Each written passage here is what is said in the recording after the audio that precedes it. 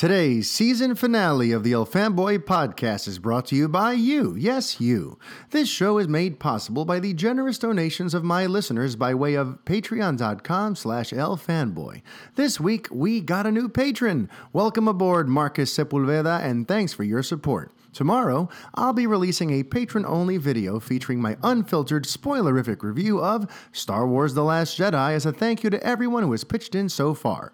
On today's show, I get to go one-on-one with the legendary Mark Millar. We had a great nearly 40-minute conversation where we touch on the Fox-Disney deal, his infamous Superman pitch with Matthew Vaughn, and we even get to talk about what it was like to see The Last Jedi while sitting next to Luke Skywalker himself, Mark Hamill. Along the way, I also cover all the week's top stories and wrap things up with a super geeky spoiler chat with Da7e Gonzales of the Storm of Spoilers podcast about Star Wars The Last Jedi. After this, I'll be off until January 9th when I come back with a major announcement about the future of the show and about where you'll be able to find me. Because remember, a movement is coming and you're going to be a part of it. If you'd like to support the show, please visit www.patreon.com/LFanboy. But now, let's start the show. FANBOY, episode 43.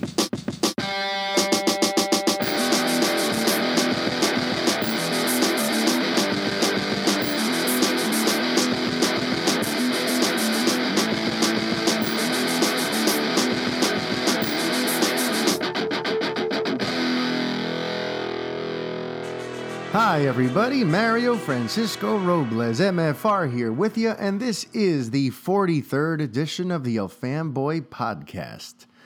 You know, I'm really glad that I gave Star Wars The Last Jedi a second chance last night, because in all honesty, my first impression of Rian Johnson's take on Star Wars wasn't all that rosy on Friday night. I really got to be honest there. You know, he did a number of things that just didn't sit well with me. And no, I'm not referring to the way that he subverted expectations or the fact that certain theories went straight out the window. Remember, I'm not one of those people who judges a film based on what I wanted it to be. I don't think that's fair. You know, I think you have to judge a film for what it actually is and not what your expectations of it are. But that said, you know, I had issues with it. Things that just sort of pulled me out of the experience. Things that felt like he didn't necessarily carry the baton that was passed to him. You know, the baton first carried by Lucas, which then went on to Abrams, which is now in his hands. I felt he made certain creative choices with the dialogue that just, you know, namely with the dialogue, that just kind of pulled me out of it. And then for me, like especially like with some of the humor was jarringly distracting to the point where it almost felt like a Marvel movie where it's almost commenting on itself and practically veering into parody. And there was just way too much dialogue and too many interactions that reminded me of Earth. And to me, I don't go to a Star Wars film to think of Earth. I go to visit a galaxy far, far away. And while Abrams had 2 or 3 bits of dialogue that sounded out of place like that, you know, sounded like maybe something I should have heard on an episode of Felicity, Johnson had a bunch of moments and lines of dialogue and terms used by these characters that just didn't feel like appropriate. Didn't feel like he was really respecting the world that he was entrusted with creating within. You know, some of it was like annoyingly earthbound. You know, phrases like big ass door, chrome dome, Godspeed, you know, an ancient Jedi casually referring to an old text as not a page turner. There were just a bunch of things like that that just pulled me out of it. You know, they felt out of place and kind of made me feel like we were watching a movie set on Earth in 2017. And to me, that was a bit of a disservice in terms of the writing and those kinds of distracting moments that just kind of shatter the illusion of where we are and what's going on. And, you know, aside from those things, which are, you know, kind of nitpicks, I can admit that, there's also just a moment in the film's third act that I absolutely hated. And I'm not going to spoil it now. I'll save that for the last half of this episode when I speak to Dave. But yeah, I hated it. And just overall, you know, I got to say, I walked away from the first viewing feeling very conflicted. You know, I didn't dislike the movie, but there was just a lot that weighed it down for me. that really kept it from being great. And I didn't know where to sit on the thing. I didn't know how to feel. A bunch of people asked me, so what'd you think? What'd you think? And I just didn't really know what to say. So that's why, last night I thought, okay, I have to record the season finale tomorrow. I need to give people my real, most honest assessment of this thing. Let me go see it a second time. Now that I know what's up, now that my expectations are in check, now that I'm more just sort of at peace with everything, let me go see it a second time to give this thing a fair shake, because Star Wars does mean that much to me, and I wanted to make sure you guys got something that wasn't just based on a first impression. And, because I suspected that this was a movie that needed to be seen more than once, especially with some of the bolder things that happen in it. It's a lot to take in just one sitting. And I'm really glad I did. I had a much better time the second go around. I still can't say I love it, and I don't know that I'll ever be able to say that, but I enjoyed it a great deal this time. And, I got to say, those of you who are ganging up on folks who didn't like it, you need to cut them some slack. You need to understand that this is a very different kind of Star Wars movie. And I don't mean that in terms of the fact that it wasn't safe or that it wasn't a rehash or because there wasn't a Death Star, because, I celebrate the fact that it's bold and that it's different. But you got to understand, that's not what people are freaking out about. They're upset because Johnson has completely tweaked the narrative and the way in which it unfolds. The original trilogy, and thus the Star Wars that everyone fell in love with around the world, was very much a piece of pop myth. It had a lot of Joseph Campbell in its DNA, that universal story of the hero's journey. People love that sort of tale and all of the mysticism that comes with it. And that's what those original movies were about. And Abrams, despite leaning on nostalgia a little too hard, brought the series back to those roots in The Force Awakens, the hero's journey, the mythological voyage of self-discovery, good versus evil. And Johnson's movie veers us in the direction of science fiction, where he's taking this larger-than-life canvas and turning it into a mirror of our society. He's using the Star Wars universe as a backdrop to tell a metaphorical allegory about the world we live in today. He used the lore to tell a story that was more about bringing power to the people, distrusting the 1%, commenting on the penchant for war by those at the top of the food chain and how that can make seeing the difference between good guys and bad guys nearly impossible. And he wanted to convey that you don't have to come from a powerful bloodline to achieve wonders, that any of us are capable of great things. And these are all interesting and beautiful ideas, but that's not the kind of story or ideas that people expect from a Star Wars movie. In fact, they're more in line with what we expect from Star Trek. Star Trek was always more about the science fiction approach. It was an ideological series that asked big questions and used its cosmic trappings to tell stories that relate to current events. So it's kind of interesting when you think about it. When J.J. Abrams rebooted Star Trek in 2009, he moved that series in the direction of Star Wars. He brought it in more of that mythological hero's journey element and centered it around Kirk. Now, 8 years later, Johnson has done the reverse. He's taken Star Wars in the direction of Star Trek by making it more of a sci-fi exploration of relevant themes. And that's why I say you've got to give The Last Jedi's detractors some slack here. There are a great many people who liked that Star Wars didn't try to be preachy.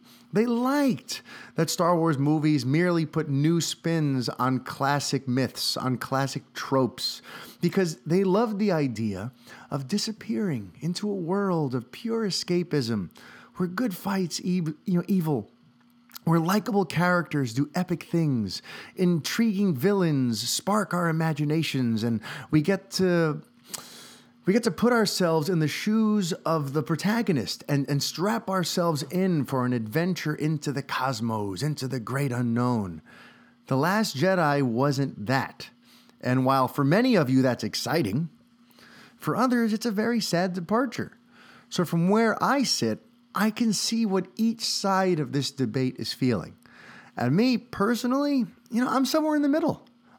Truthfully, I'm sad about some of the way Johnson has subverted and demystified what made Star Wars magical to me.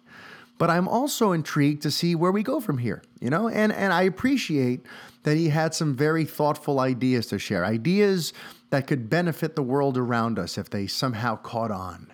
So, that's pretty cool.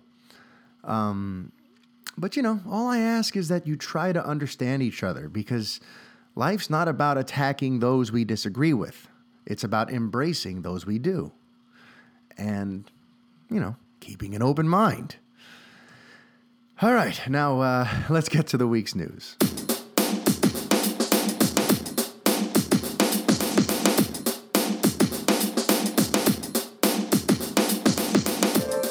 This weekend at the box office was kind of a no-brainer, really. I don't think anyone was really all that surprised with how things turned out, but let's run it down, shall we? Now that the weekend actuals are in, there was a little bit of wiggle room about where The Last Jedi was going to land. Early in the weekend, they were trying to be conservative with projections, saying maybe in the low 200s. Then as we went on, it said in the mid-teens. Then at some point they were saying it might be 224. They were starting to get a little more optimistic, but ultimately it landed at almost exactly $220 million, which falls right in line with some of the long-term projections that had come in. A few weeks ago, before we really had a great sense for how it was going to open, the box office prognosticators were basically saying that this thing is on track to open to 220 or more. And that's exactly where it landed. In second place, there was Ferdinand. It's a far off second place with only 13.4 million.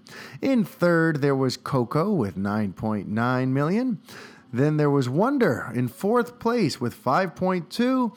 And rounding out your top five is Justice League. And since Justice League has been such a recurring topic here on FANBOY, let's check in on how that film is doing. It's currently sitting at a worldwide cume of $636 million. And, it's a shame that however it is that they accrue their costs over there at Warner Brothers, that it's just not in the traditional, breakdown. Because really, they should be in the black by now. They should be in the positives. But by many accounts, they're still quite a bit off. Traditionally, what we're all told to do is take the budget of the film, double it, and that's how much it has to take just to break even. And by, any realistic metric, the film cost anywhere between $250 and, let's say, $300. And if it really did cost $250, $300, then that means that by the time it crossed $500 or $600 million, it should be a financially successful film. So, I would love to just sit down with someone at the studio one day and just ask, what is it that you do that makes it so hard for you to turn a profit with these damn movies? But Star Wars, it did a couple notable things. I mean, just, Force Awakens opened to 248. So opening, the opening, is somewhat in the same stratosphere as that. There was a lot of questions about that leading into it. Without the freshness factor, without this being, the first Star Wars episode in forever, would it still be able to crack some insane numbers? And, a differential of only 28 million, that's really not bad. It also had the second largest opening of all time domestically. What else did it do? It did a couple of really interesting things.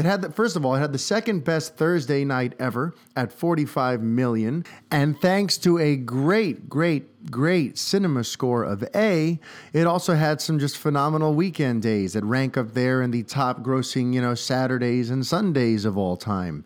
So let's talk a little bit about that cinema score, though, because obviously that is going to be a big indicator of the film's legs. A lot of noise was generated these last few days about the audience scores over on Rotten Tomatoes. And listen, those cannot be trusted. You have to remember that. Users can vote multiple times. They can also vote without even seeing the movie. It's totally just this anonymous sort of thing. Anyone could spam that score. So that's why I've always laughed at people when they try to show me a Rotten Tomatoes audience score in an attempt to prove a point. You have to go by CinemaScore and PostTrack, because what CinemaScore does, by the way, is they poll people as they leave the theater. They get actual in-person, face-to-face responses from people who just saw the movie. That's why it is the only audience metric that the Hollywood industry pays any attention to. So anyone who thinks that the Rotten Tomatoes audience score means anything is lost. So, it got an A Cinema score, which is, that's pretty much as good as it gets. Very few movies get the A plus. So A basically means that people just thought it was a perfect movie and they're going to recommend it and they love the hell out of it. Now, I do have to be a little bit of a Debbie Downer here. And a lot of this is just my hunch. All right. This is just my hunch. But, I do think that Star Wars is one of those properties that people just want to love. And so that A may not age very well. Yeah, and that's not a knock on the movie, which I enjoyed. Like I said, I enjoyed it, especially the second time around. I enjoyed it, but I just have a feeling that some people gave it an A simply because it's a Star Wars movie. I remember walking out of The Dark Knight Rises, which I think is a good example for this. I walked out of The Dark Knight Rises, and I instantly knew what that movie was, which was a disappointment. Not a bad movie, but a letdown after the incredible heights of The Dark Knight. And yet, I couldn't find a person who would admit that, other than me. I was there with a group of 7 fellow fans, and I was the only one able to say, meh. Subsequently, in the years since, every other member of that group of 7 has come to their senses and admitted I was right, that it was rather ho-hum. And I feel like pop culture in general has caught up with me in that regard. And while I think The Last Jedi is a strong film, a part of me really can't help but feel like, similar to Dark Knight Rises, it won't age that well. But, we'll see. And as for what this means for like the box office outlook and this hunch of mine, what could it mean for the future of Star Wars, or namely for Rian Johnson? Because remember, everyone's talking about his next trilogy and how he's going to be like this great Star Wars architect. And look, I was talking about this yesterday on Twitter, where Rick Shu and I got into it a bit. It had a fantastic opening weekend, the film. We know that. But a part of me is very curious about how the film's legs will be. And no, I'm not talking about weekend number 2, because I expect that to be strong as well. But I mean in the long haul, by the time the theatrical run is over. Remember, The Force Awakens ended its run at $2.1 billion. Rogue One, which was a spinoff and had decidedly lower expectations, so it ended at $1.1 billion, and that didn't raise any concern because it was just a spinoff. But I got to tell you, if The Last Jedi does end up somehow petering out a lot, and the Monday numbers are in, so we'll talk about that in a second. If those numbers peter out a lot, and as Rick suggested, it ends up somewhere around $1.2 billion, I would be very worried about Rian Johnson's trilogy, okay? Because Kathleen Kennedy does not mess around. Just a reminder, okay? She's fired Josh Trank. She took Gareth Edwards' movie and gave it to Tony Gilroy to fix it. She fired Lord and Miller 2 weeks from principal photography wrapping, and she fired Colin Trevorrow, the director of the massively successful Jurassic World, okay? Kennedy doesn't give a damn about changing gears and scrapping plans. If she thinks it's what's best for the series, she's doing it. No questions asked. She doesn't care. So if in the long run, Last Jedi makes vastly less than Episode 7, meaning Johnson's decisions to strip away a lot of what fans have come to expect from the Star Wars universe, you're going to see all that talk about his new trilogy dry up pretty damn quick. I'm just saying. And not that let's not jump the gun, because like I said, I don't think Weekend 2 is going to have an insane drop.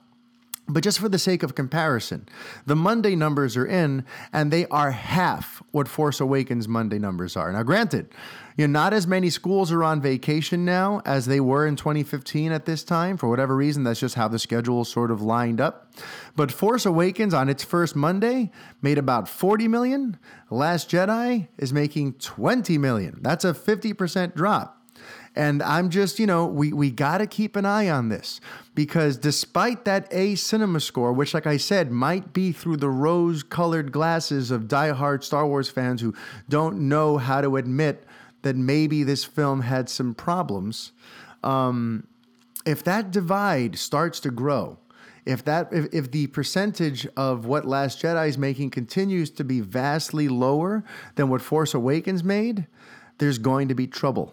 Okay, in my mind, and this is not a scientific guess whatsoever, but my hunch tells me that the film needs to get north of 1.5 billion. No one's expecting it to touch 2, because 2, very few, I think there have been like 3 movies ever that have ever made it to that $2 billion mark. I'm just, I don't have any data in front of me, but all I know is in the history of Hollywood, only a tiny fraction, a tiny handful.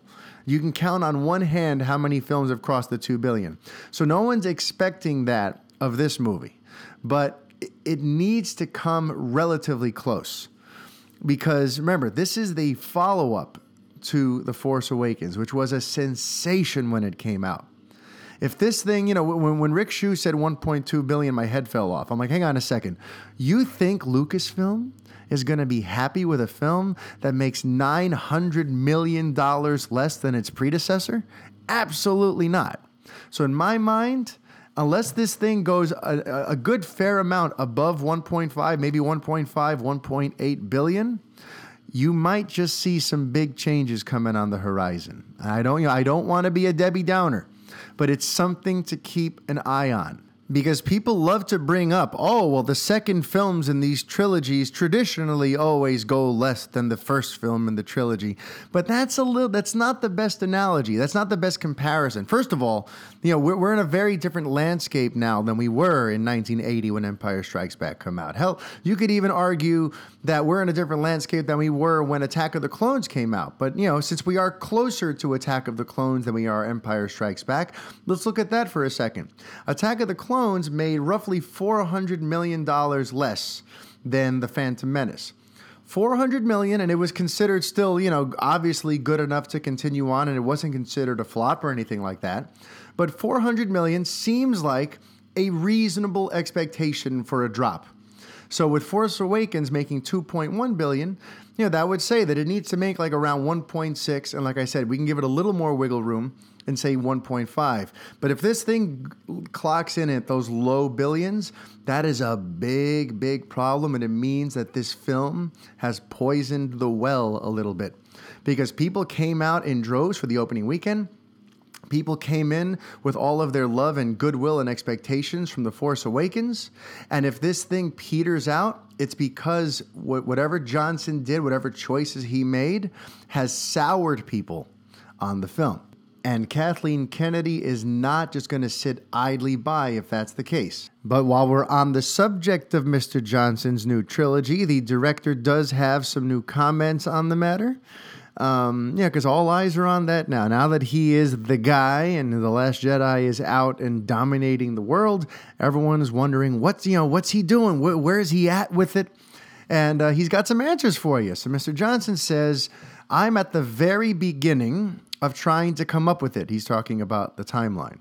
And honestly, timeline-wise, I'm not sure yet. In a way, it's interesting, but in a way, it's the least interesting part of it to me. I'm more thinking of what's the story going to be? Who is it going to follow? What elements is it going to have? What kind of drama is in it? My head right now is more in that place. I haven't really gotten into it. Right now, I'm mostly excited by the potential and just starting to form little clusters of ideas of what it might become. So, he's still in very early stages. But, the next question is, when can we expect to start seeing these films? And you'd think he might be burnt out. Remember, he's been working on Last Jedi for ages. Like I brought up last week, when I was at Pinewood Studios in October of 2015, he was already about to move in like 3 weeks later. He's been knee deep, waist deep in Star Wars stuff for like 2.5, 3 years right now. You'd think he'd want a break, but that's actually the opposite of what he says. He says, we're going to figure out the timing of the next one. We haven't figured it out yet. I'll say, I don't feel like, oh my God, I'm exhausted. I need to sit on a beach for a month. I feel creatively energized right now. I feel like I want to jump right into work. This whole process has left me feeling ready to jump in and do it again right away. I don't know why. I don't know if that's a good sign. So that's what he said. He also revealed that there's going to be 20 minutes of scenes that were cut out of Last Jedi that we're likely to find on the home release. There was some chatter about that a while ago, that he had to cut a lot of stuff. I'm very curious to see what makes it into those extra 20 minutes of bonus scenes. So that's the latest from Rian Johnson, both about the next trilogy and about the home release for The Last Jedi. Now, shifting gears a little bit, one of the other big stories going on now is, Matthew Vaughn is back in the headlines talking DC. Yesterday there were some quotes that made it out to light where he kind of said why he'd rather work with DC than with Marvel. And the reasoning is not really what you would expect. It's a little more cynical than just like, I happen to like DC characters more. Here's what Mr. Vaughn said. He said, I do love the world of DC, and I've been talking to them at the moment about a few things. It's more fun getting involved with franchises when they're on the down, because then it's easier to make a good film. So if I got involved with a few of the superhero movies out there that have been disappointing, it's going to be, if I do okay, it'll probably be better. So that's kind of interesting of him to say that he knows that DC's hurting right now and that they need, a film that's going to sort of elevate its profile in the mainstream pop culture psyche. So he says, because he also brought up, that similar with X-Men, where, he was coming off of X3, X-Men United, and also, I believe he also followed up, the X-Men Origins Wolverine movie when he made X-Men First Class, and that put him in a good position. His movie could only go up from there, and it also meant that Fox was going to stay out of his hair because they were just happy to have a capable filmmaker who was going to show up and do this thing right. So, it does just make sense from a business standpoint. You want to walk in when they're vulnerable, when they need you, because then you can kind of just do what you want and they will stay out of the way. If he were to go over to Marvel Studios and speak to Kevin Feige about doing a movie, Kevin would be like, sure, I'd love to have you, but here's the plan. Here's how we do things. You got to work within our system.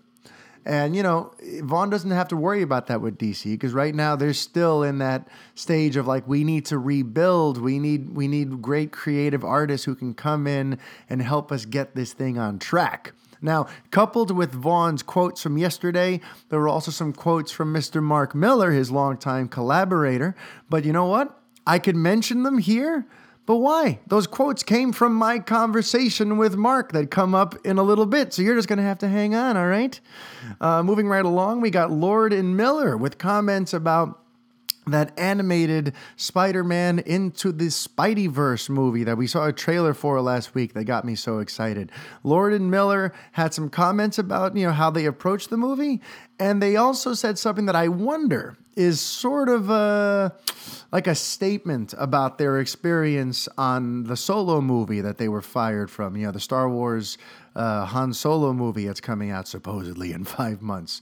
So here's what they had to say about Spider-Man Into the Spideyverse. We wanted to make a story about Miles, and when they came to us, he's referring to Sony, it seemed like an amazing opportunity to tell a different kind of Spider-Man story. This is Lord who said this. He went on to say, the thing that's exciting to us is the idea that anyone could be behind the mask. It seemed like a really great opportunity to subvert your expectations of what you thought a Spider-Man movie could be. And then Miller chimed in. And on top of that, being able to do an animation was a really exciting opportunity because no one's really ever made a superhero movie that has the look and feel of a comic book. So it's a really cool double opportunity. And then here's where things get a little bit interesting. Here's what Lord's comment that just kind of made my ears prick up.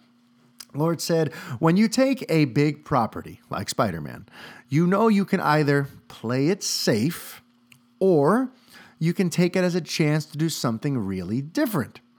And that's the thing we always like to do, is use these as an opportunity to try new things. Now, why do I think that sort of, indirectly addresses some of what happened with Han Solo? Is, as we know, they tried to do too many new things, and that's why they butted heads with Kathleen Kennedy and with Lawrence Kasdan, and why ultimately they were let go with 2 weeks to go, and Ron Howard had to come in and redo practically everything they did. So I just thought that was interesting that they kind of, Lord made it a point to say that, we always like, what we always like to do is use these as an opportunity to try new things. That was interesting to me. While we're talking, the Spideyverse, there's still this Venom movie, which I'm sorry, folks, I just can't get excited about. I love Tom Hardy, and I think Venom is a super cool character. I still do not get what's going on with this Venom movie, which is supposedly, it doesn't really connect to Spider-Man Homecoming. There's not going to be any Tom Holland. It really is like Sony's just sort of doing its own thing here. It's not part of the MCU narrative, and I just don't get it. I don't know how audiences are going to buy into this. I really don't know who wants a Venom movie where there's no Spider-Man.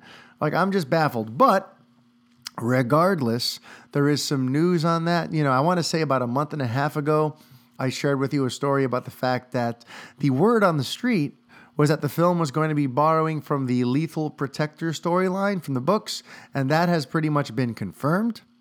Something else has been confirmed is that Academy Award winner Michelle Williams, she will be playing Anne Weying. Now, Anne Weying, for those of you who are unaware, they've obviously, since there have been so many, iterations of Spider-Man and Venom, there's different versions of her, but more often than not, she's depicted as Eddie Brock's, ex-wife. And at some point, depending on the continuity, she becomes She-Venom. So we'll see what happens there. She did have a comment about, what it was like working on this. And it's just kind of interesting to hear this, this serious Academy Award-winning actress who's been in all these prestigious movies for the last 10 years sort of discuss what it's like being in one of these tentpole movies with all the CG. She says, I've done one other movie where I was asked to track a tennis ball with my eyes and pretend it was a giant creature thing. Not my favorite thing in the world to do, but it is a skill set and I'm trying to learn it. And what can I tell you? Not too much right now. Of course, she's referring to, her version of Anne Weying and how she's going to be depicted in the film. There's also some news about Gambit. A lot of people are wondering, now that Disney has bought Fox, what's going to happen to some of these films that aren't already in production? Because obviously nothing can happen with New Mutants. That's already in post and it's coming out very soon. And then, X-Men Dark Phoenix is currently in principal photography. It might have even wrapped by now.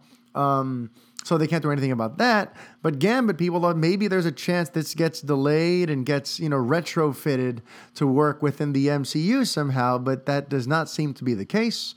According to new reports, they are still planning to start shooting in Louisiana as soon as this March under the direction of Mr. Gore Verbinski.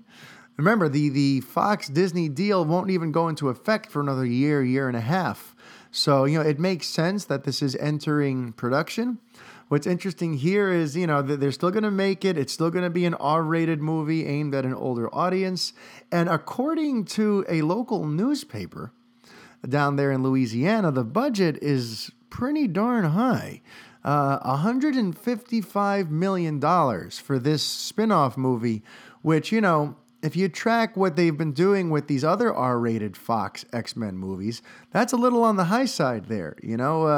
Just for example, Deadpool only cost around $69 million, and that was one of the reasons they were able to take that risk.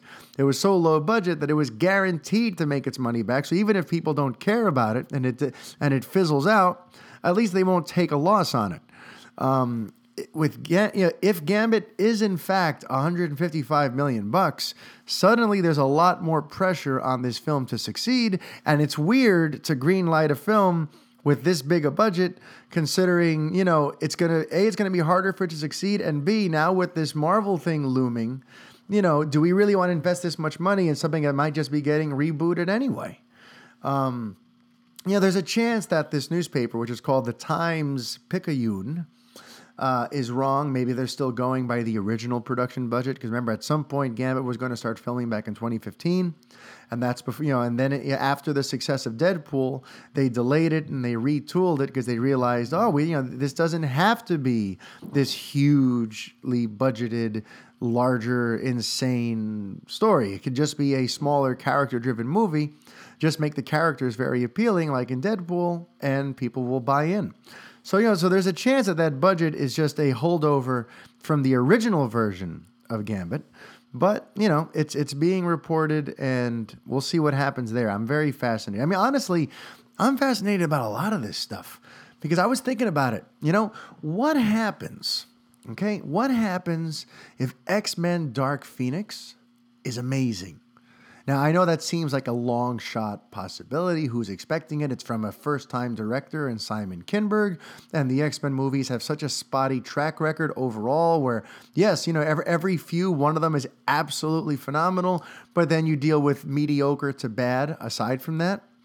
What happens, though, if X-Men Dark Phoenix is like X-Men Days of Future Past? Okay, remember when Days of Future Past came out? What a sort of like surprise sort of sensation that was. How it seemingly got everyone excited about X-Men again. When that movie came out, suddenly the X-Men were cool all over again. The reviews were positive. The fans were excited. It overall, it was a very well-received movie, and that's one of the reasons that X-Men Apocalypse was such a letdown, because it seemed like they'd found their groove again. It was arguably the best X movie since X2. And I loved First Class, but I think Days of Future Past was better. And, when that movie came out, regardless of my personal opinion, it got people excited about the X-Men. So what happens if Dark Phoenix, low-key, becomes something like that, where it comes out next year and it's a huge runaway success? Critics love it. The box office is through the roof. Everyone is super high as Sophie Turner as Jean Grey and all these characters, all these new iterations of the characters, and Michael Fassbender as Magneto and James McAvoy. What if? This is just a what if. It's amazing. What do you do if you're Kevin Feige over at Marvel Studios? Do you then go, maybe we don't reboot the X-Men? Or maybe we find a way to integrate, cross-pollinate and somehow, introduce a storyline where they're part of our world somehow using alternate realities or, interdimensional storytelling? Or do you still just go, screw it, I don't care how well Dark Phoenix does. I'm hitting reset, recast, reboot, no matter what. So to me, that's fascinating. That is a fascinating conundrum I see on the horizon. What the heck happens if X-Men Dark Phoenix is absolutely amazing? I'd love to know your thoughts on it, so find me on the Twitter and let me know. But moving on, interesting comments here, switching gears over to TV for a second. Ian McKellen, Sir Ian McKellen, has some comments about wanting to play Gandalf if offered the role on the Amazon TV series version of Lord of the Rings. When someone was asking, essentially, how would he feel about there being another Gandalf in the world? And he replied, "What do you mean another Gandalf? I haven't said yes because I haven't been asked. But are you suggesting someone else is going to play it? Who would be suitable?" By the way, I don't know why I'm even attempting to do a British accent. It just kind of happened. I pictured him and it happened. Don't judge me. But he went on to say that he's 78, and that's still kind of young if you think about it. He said Gandalf is over 7,000 years old, so I'm not too old. Granted, some of this seems to be tongue in cheek, obviously, but it's while it's intriguing to think that maybe they could actually land a star of his magnitude to be on this TV series, I think it would be a misguided move. I think if they're going to do this right, they need to just let it stand as its own thing.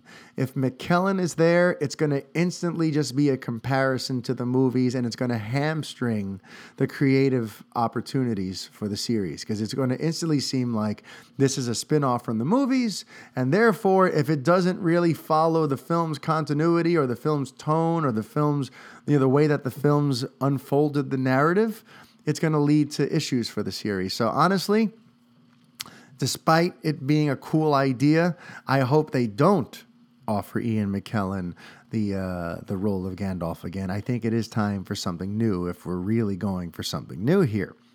Also, in the realm of TV, there was just breaking news in the last few minutes for fans of Narcos, which is a series I love on Netflix. Kind of a big, I'm excited and heartbroken all at once. Because first I hear, okay, Michael Pena and Diego Luna are going to star in Narcos Season 4. That's huge. I love those guys. I mean, Michael Pena, I think he's one of the most vastly underrated character actors of this current generation. I mean, he was a scene stealer in Marvel's Ant-Man. But if you see some of his other work, if you see him in Crash, if you see him in End of Watch, I mean, the guy's phenomenal. He's captivating. I also loved him in Cesar Chavez, which incidentally Diego Luna directed. And I got to interview Diego Luna about that movie a bunch of years ago. And he's just a great guy, too. I loved him in Rogue One. And he's just, he's easy to root for. He's a very charismatic figure, and he brings a lot of energy to everything he does. So on the one hand, I'm super excited. Michael Pena, Diego Luna, Narcos Season 4. Holy crap, what a casting coup. This is unbelievable. But then I do a little more digging. And after seeing the teaser that was just released, which is pretty cool, by the way, I couldn't help but notice that Pedro Pascal's name wasn't included. And for those of you who don't track the show, Pedro Pascal has been one of the leads of the series from the outset. His Javier Pena was one of the main guys in all of the first 3 seasons. And then, what's his name? Boyd Holbrook left the series after season 2, leaving Pena as the remaining series lead for season 3. And now I'm hearing that it's not that Michael Pena and Diego Luna are joining him. It sounds like Pascal is out now.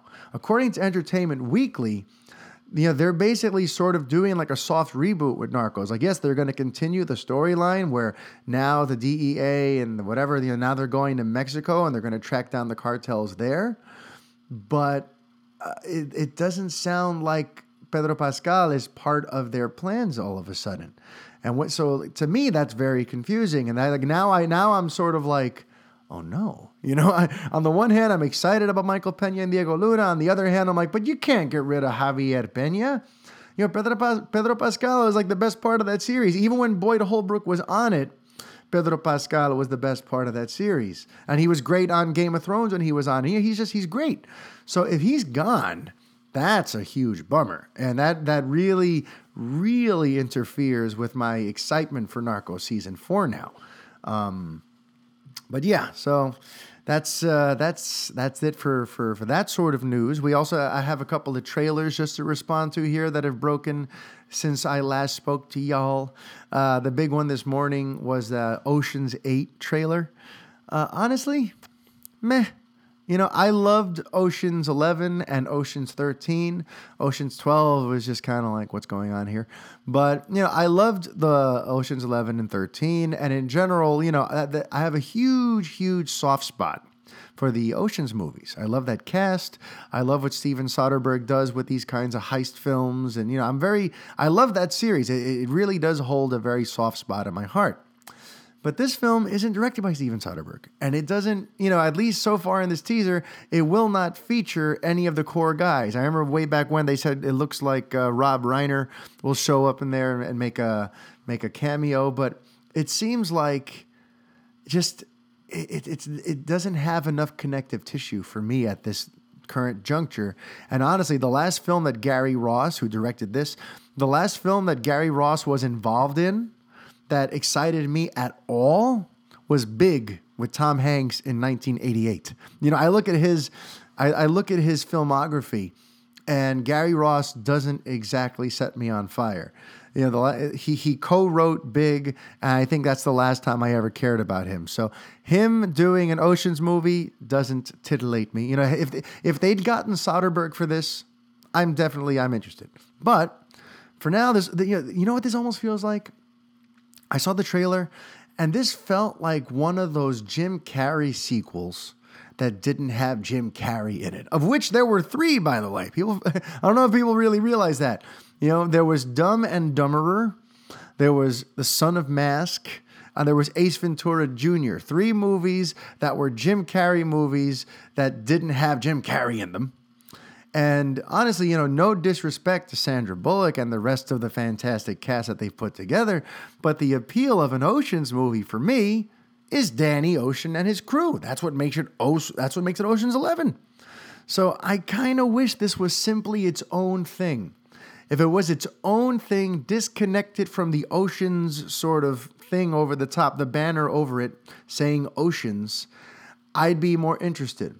This as an Ocean's follow-up, but without Danny Ocean and company, it just, I can't get behind it. I just can't. The other trailer that came out also today was Sicario 2, Soldado. Yeah, it looks good. I don't know if you guys saw Sicario. It was kind of, it was more of an indie sort of under the radar thing when it came out a couple years ago.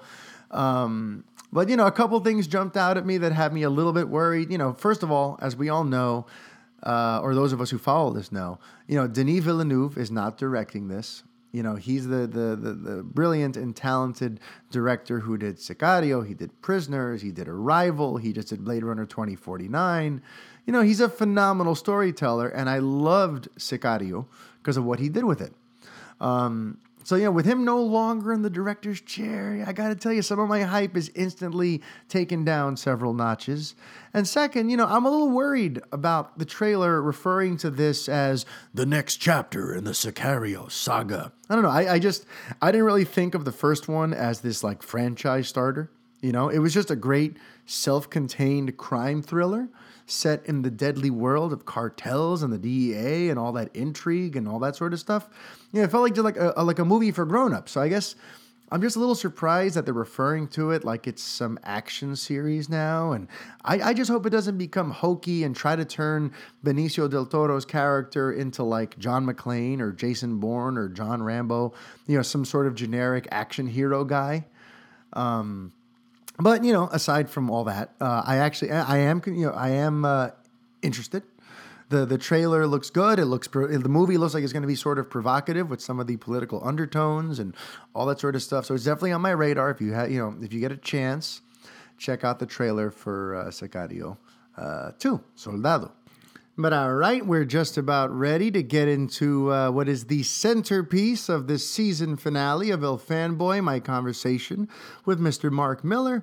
Look, since I assume some of you might X out of this for now, might stop listening for the time being because there's going to be spoilers and all that sort of stuff about Star Wars and all that. I want to just say a couple closing things before you leave. Thanks to everyone who has taken the time to support me ever since February when I started this El Fanboy venture. I've got some really exciting news coming up when I return on January 9th that I cannot wait to share with you. And I keep almost letting the cat out of the bag, but I'm just going to keep that to myself for the time being. Thanks to all the 5-star reviews. We've still got a perfect score on Apple Podcasts. And I got 2 more 5-star reviews this week. And I can't give shout outs to those people because they didn't write actual reviews. They just gave me the 5-star ratings, which I mean, that's perfectly acceptable. I'm not going to complain about that. But if anyone wants to take the time to head over to Apple Podcasts and give me a 5-star review, that's how I was able to break into the top 5 fanboy podcasts in the world, through the good reviews and through all the downloads and all the positive buzz around this show. So please, if you get a chance, if you want to give me a Christmas gift or a holiday gift or para los tres Reyes Magos, please go over it. And the best thing you could do for me is to give the show a positive review. And just a reminder, since I am taking a 3-week break, what I'm doing is for next week, during this slot where there would normally be a show, I'm going to be releasing the audio and video versions of what I'm releasing tomorrow for my patrons. Tomorrow I'm releasing a full-fledged spoiler review of Star Wars The Last Jedi. And, that's going to be a video. And then next Tuesday, for those of you who are just itching for something to be in your podcast feed, I will release for you just the audio version of that. And over on the FANBOY YouTube channel, I will be unlocking that video so that all of you can see it. Okay, so there will be a little bit of FANBOY goodness next week. If you're jonesing for something after Christmas, you'll have that on Tuesday. All right. For now, it is time to get into my conversation with Mark Millar, which will then be followed up with a different conversation with Da7e Gonzales. In that one, that's going to be just full-fledged Star Wars spoiler. So, the Mark Millar stuff, you could listen to the first probably 20 minutes of that before having any Star Wars, anything spoiled for you, because we cover all kinds of other things before we get to Star Wars. But the Da7e Gonzales bit, that is all spoilers. So I'm warning you that now, and I'll warn you again after the Millar thing. So, all right, I'll catch you on the other side of this conversation with Mr. Mark Millar.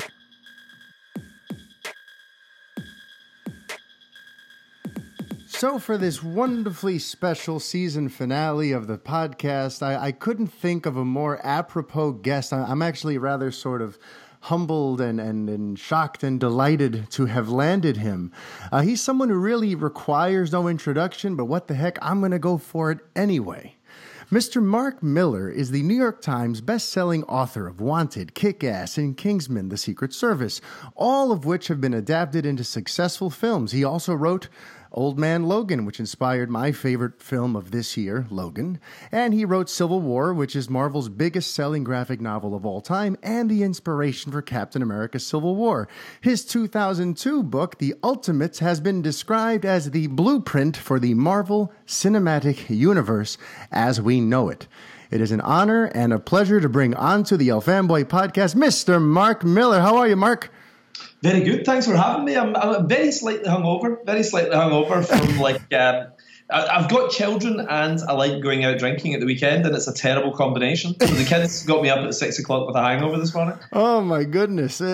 Trust me, I feel your pain. I know exactly what that's like. I've got 2 little ones myself, but I'm glad you're here with me anyway, despite the hangover. Hopefully, you're drinking lots of water. Do you know, it's a deadly combination, a hangover and a Scottish accent, because nobody's going to understand a word of this podcast. I think somehow we shall weather on. I feel like you must be having a hangover from just this year you've been having. I mean, 2017 has been pretty nuts. You got to see some of, the seeds of your Old Man Logan book grow into a, very sort of unique and groundbreaking film by James Mangold, Logan earlier this year. There was Kingsman: The Golden Circle, which came out, and, that's a sequel to, Kingsman: The Secret Service, a film I absolutely loved. There's been movement on a Starlight movie, possibly, which would star Sylvester Stallone, which I'd love to ask you about. And then, there's the biggest news of all, your Millar World production house was bought up by Netflix. So, I mean, who's had a better 2017 than you? Do you know, it's funny? Netflix has eclipsed everything for me. It's just taken up my entire year. It's so exciting, and the build up to it was, we were obviously months and months in negotiation, and the sale was a big deal and everything. All the other stuff I hadn't even really thought about. I would get a call saying, "Oh yeah, the Kingsman premieres in 3 days' time," and then I missed it. And which is ridiculous, but it was just such an exciting year that lots of really cool things were happening, and I almost didn't get a chance to stop and smell the roses, Yeah. So so there was 2 empty seats. Sitting beside Colin Firth, at the Kingsman premiere, and I was kind of mad, but I did catch it later. Yeah, I mean, it sounds like you kind of had a bit of a stacked plate this year, so I hope they forgave you for missing the premiere. I was actually just going to give them to 2 random pals because, I just thought they could probably just pretend they were me as long as they're Scottish, they'd be all right, Better not. Yeah, of course. Maybe they could use a little CG and just kind of put you in there somehow too for photos, maybe. But yeah, let's talk about the Miller World Netflix thing. I mean, that's pretty huge, and I know as of now you've already got the Magic Order lined up for next year. Are there any plans for like TV series or original films, for Netflix as of yet? Oh my God, yeah, that's all we've been doing this year. Magic Order, I've finished season 1 now. It's completely done, and we're starting to put things together on that. I mean, it's one of those things where now I'm so ingrained in at Netflix. I work at Netflix now. My wife and I both run the Miller World division within Netflix. Yeah. That I'm sworn to secrecy. I'm suddenly no longer interesting because I can't see all the stuff I'd normally spill the beans on. Yeah. But we're sort of done. I finished a few months ago. Actually, finished up Magic Order. And I've moved on to a second project, which I'm actually just finishing this Wednesday, just for Christmas. And then I'm starting a third project, which people don't know about yet, in the second week in January. So we're well ahead. I mean, we're kind of about a project and a half ahead of the announcements. Wow. So that by the time something's announced, I've kind of done it by that point, and it's on to showrunners and all that kind of stuff, Yeah. Now, can you explain just a little bit about like the medium you'll be tackling? Because Magic Order is going to be a book series, right? Yes, well, what we're doing is it's actually been created as a television show, but part of my deal at Netflix was that I wanted to keep doing comics because I love doing comics. Yeah.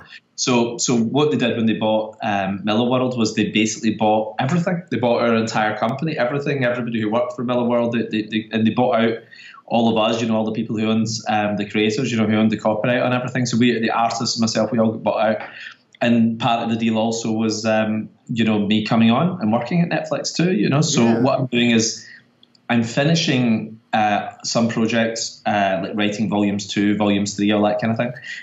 But at the same time, also creating a lot of new stuff as well. So I probably about half of each. And because I love doing comics, I just said, look, can I do these as comics too? And they were like, cool, it's great as long as you're happy. So I've done the Magic Order comic, and life's kind of like as it was before in that sense. It's going to be a nice combo of movies and comics, but the content actually that you're going to see on screen, whether it's as a television show or as a movie, will be ramped up enormously because Netflix are so beautifully ambitious. A studio maybe brings out 10, 14 projects a year. Yeah. Netflix, there's 1,000 hours of original material next year. Yeah, I mean, the rumor has it that they're, I think they're spending around $8 billion on original content for this year. So yeah, they're definitely investing hardcore in creating a ton of content.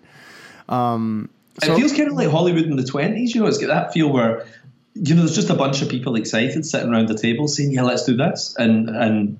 It doesn't feel like that horrible long development process that people have at studios. That seems to and everybody's trying not to get fired at the studios and everything. What I love about the Netflix guys is, studios try not to make a movie because when a movie comes out and loses money, they get fired. Yeah. And what I kind of love about Netflix is it's like a bunch of crazy entrepreneurs. Every single person who works at the company is a risk taker. So everybody's like, let's try this. This is almost like they're daring themselves to get fired. I love it because it feels.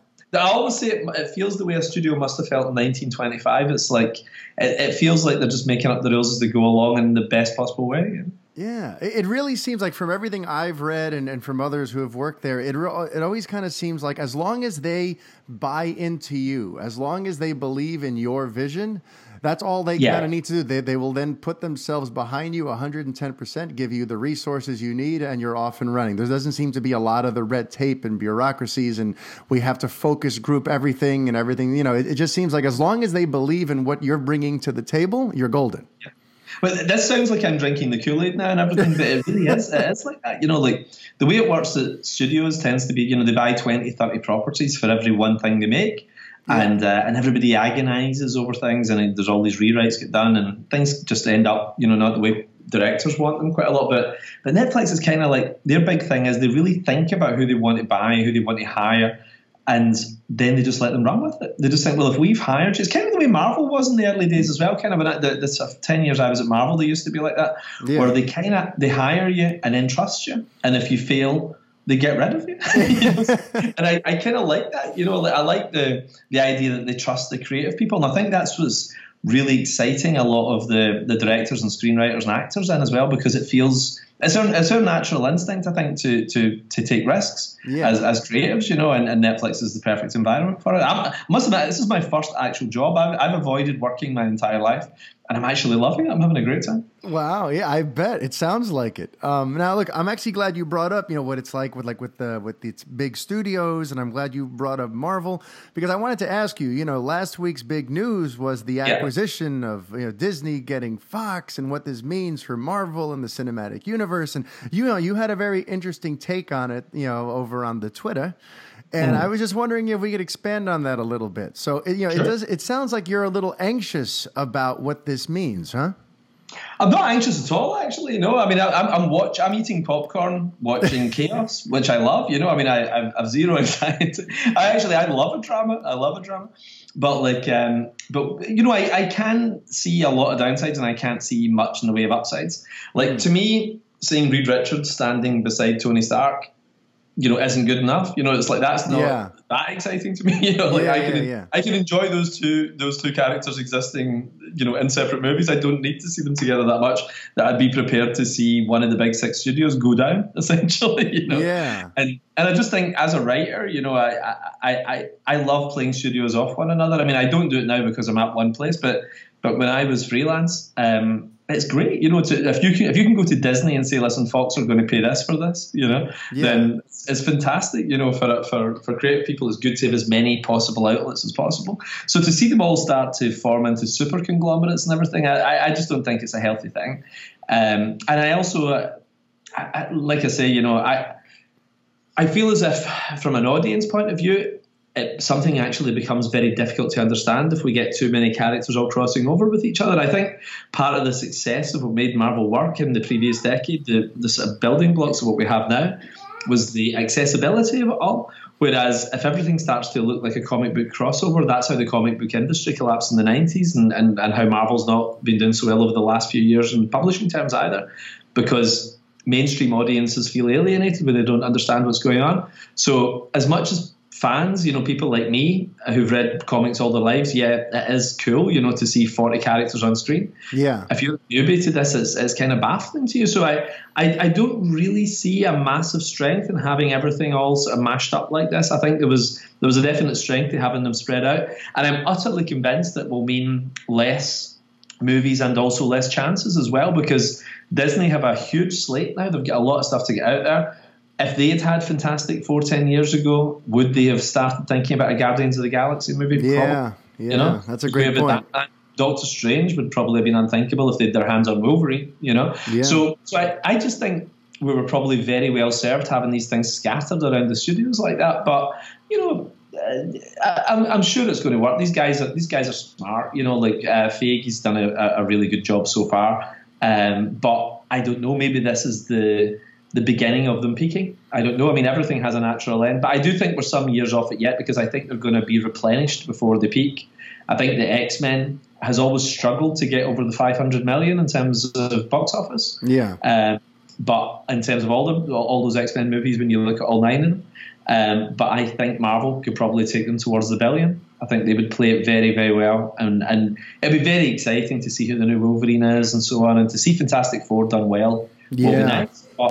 But I don't know. I mean, in the 2020s, can they sustain it? Will it become more of a fan thing? I don't know. But the big thing for me is seeing people I like at Fox losing their jobs, and I can't see how that can be avoided when you merge two companies. I think it's going to be like a takeover. Yeah. Yeah. Well, let me ask you, since you brought up like X-Men and getting to see them perhaps sort of done right. So it seems like you already answered this, but just to be clear, in terms of incorporating them into things, like how would you like to see them handle it? Would you like to see them reboot the property, or would you like to see them somehow integrate the current form, like with McAvoy and Fassbender and all that, somehow integrate them, or just reboot it and start from fresh? Well, I wouldn't say X-Men's been done wrong, actually. I think X-Men's been done very well. It was Fantastic Four, I think, can be done right. But but X-Men, I would say at least half of those movies have been excellent. I love X1, I love X2, X-Men First Class, Days of Future Past. Yeah. Two of the Wolverine movies have been very good as well. But in terms of how they would reboot it, I think Spider-Man Homecoming is a very good template, because you didn't feel bored, you didn't feel you were seeing Uncle Ben getting shot again, which I was kind of worried about. I just thought, we can't see that origin all over again. And they did it very well. They made it a very soft reboot. You knew it was something different, but it felt very fresh, but there wasn't a lot of catching up as well. Yeah. So I'd imagine they'd go the same way. I'd imagine World War II, Magneto's story in World War II is probably going to have to change as well, because it's now so long ago. We're talking 20 years since Ian McKellen had those scenes. Yeah. So I don't know. I don't know if they're going to update this stuff, but I mean, I'm entirely speculating, just like everybody else. I'm not sure how they'll do it, but I know that one of the side effects will be, I think their box office will go up. If they want to get more money, they put Robert Downey Jr. beside these characters, and that's what's going to happen here. Like Captain America went over the $1 billion by putting Robert Downey Jr. in it. Spider-Man hit $850 with Robert Downey Jr. And I'm sure Robert Downey Jr. is going to be facing off against Magneto at some point. Oh man, that would be interesting. Yeah. So now I'm going to totally shift gears, because I know I've got you on a bit of a time crunch, and there's so many different topics I want to cover, and I actually want to get to Star Wars in a few. Mm-hmm. But before we do, I have to touch on something, because I am a gigantic Superman nerd. Oh, great. And I remember that in 2008, there was like a famous pitch you made where you went to Warner Brothers and you pitched a Superman trilogy alongside Matthew Vaughn. Is that correct? Well, no, we didn't actually pitch it. What it was Matthew phoned me up and he said to me, "Did you not have a Superman idea?" And I was like, I love Superman. I've got a million Superman ideas. And he said, "Would you be interested in coming in and sort of like telling that idea to Warner Brothers?" He said, because Kick-Ass, I think, around that time, I can't remember if we'd started filming Kick-Ass or it had been finished, but Matthew and I had a good relationship going, and we knew we were going to work together for a long time. And Matthew said to me, I remember you telling me in the pub you had this idea for a sort of 3-picture Superman thing. And I was like, yeah. But nobody ever heard it. I told Matthew a little bit of it, and Matthew loved it. And then he said to Warner Brothers, "Listen, would you be interested in bringing Mark Millar in?" And they said, "Not really, no." And what it was they said, "He's a Marvel guy, like he's under contract at Marvel. There's no way we're going to disrespect our own people, by bringing in a Marvel guy." And I said to Matthew, "Look, that's fair enough. I understand, Yeah. But, Matthew and I talked about it, and the idea I told him was a Superman picture it began at the beginning of time and it ended at the end of time. And it was going to be Superman's story, his life story, starting with the formation of like the Council on Krypton and everything way back, and running to Superman's death, which would be obviously whenever the stars go out, because by that point he would essentially be like the last living being on Earth. Yes, he would outlive everyone, so it would be like a sort of tragic ending. Story, I'm sure somebody at DC will swipe me now on this, but it was essentially that story. But I had a gigantic trilogy of stories in amongst it all that had Darkseid in it and everything. It was a big 3-picture thing. And I wanted to like it, yeah. Well, do something that felt a bit like The Godfather for Superman. Something that starts with like young Michael Corleone and then you eventually see him die as an old man. I wanted to do something that covered everything, and it was everything I wanted to say about Superman, but it never happens, and we did other stuff instead. But it's always there in back in my mind. I mean, I'm going to be busy for the next few years, but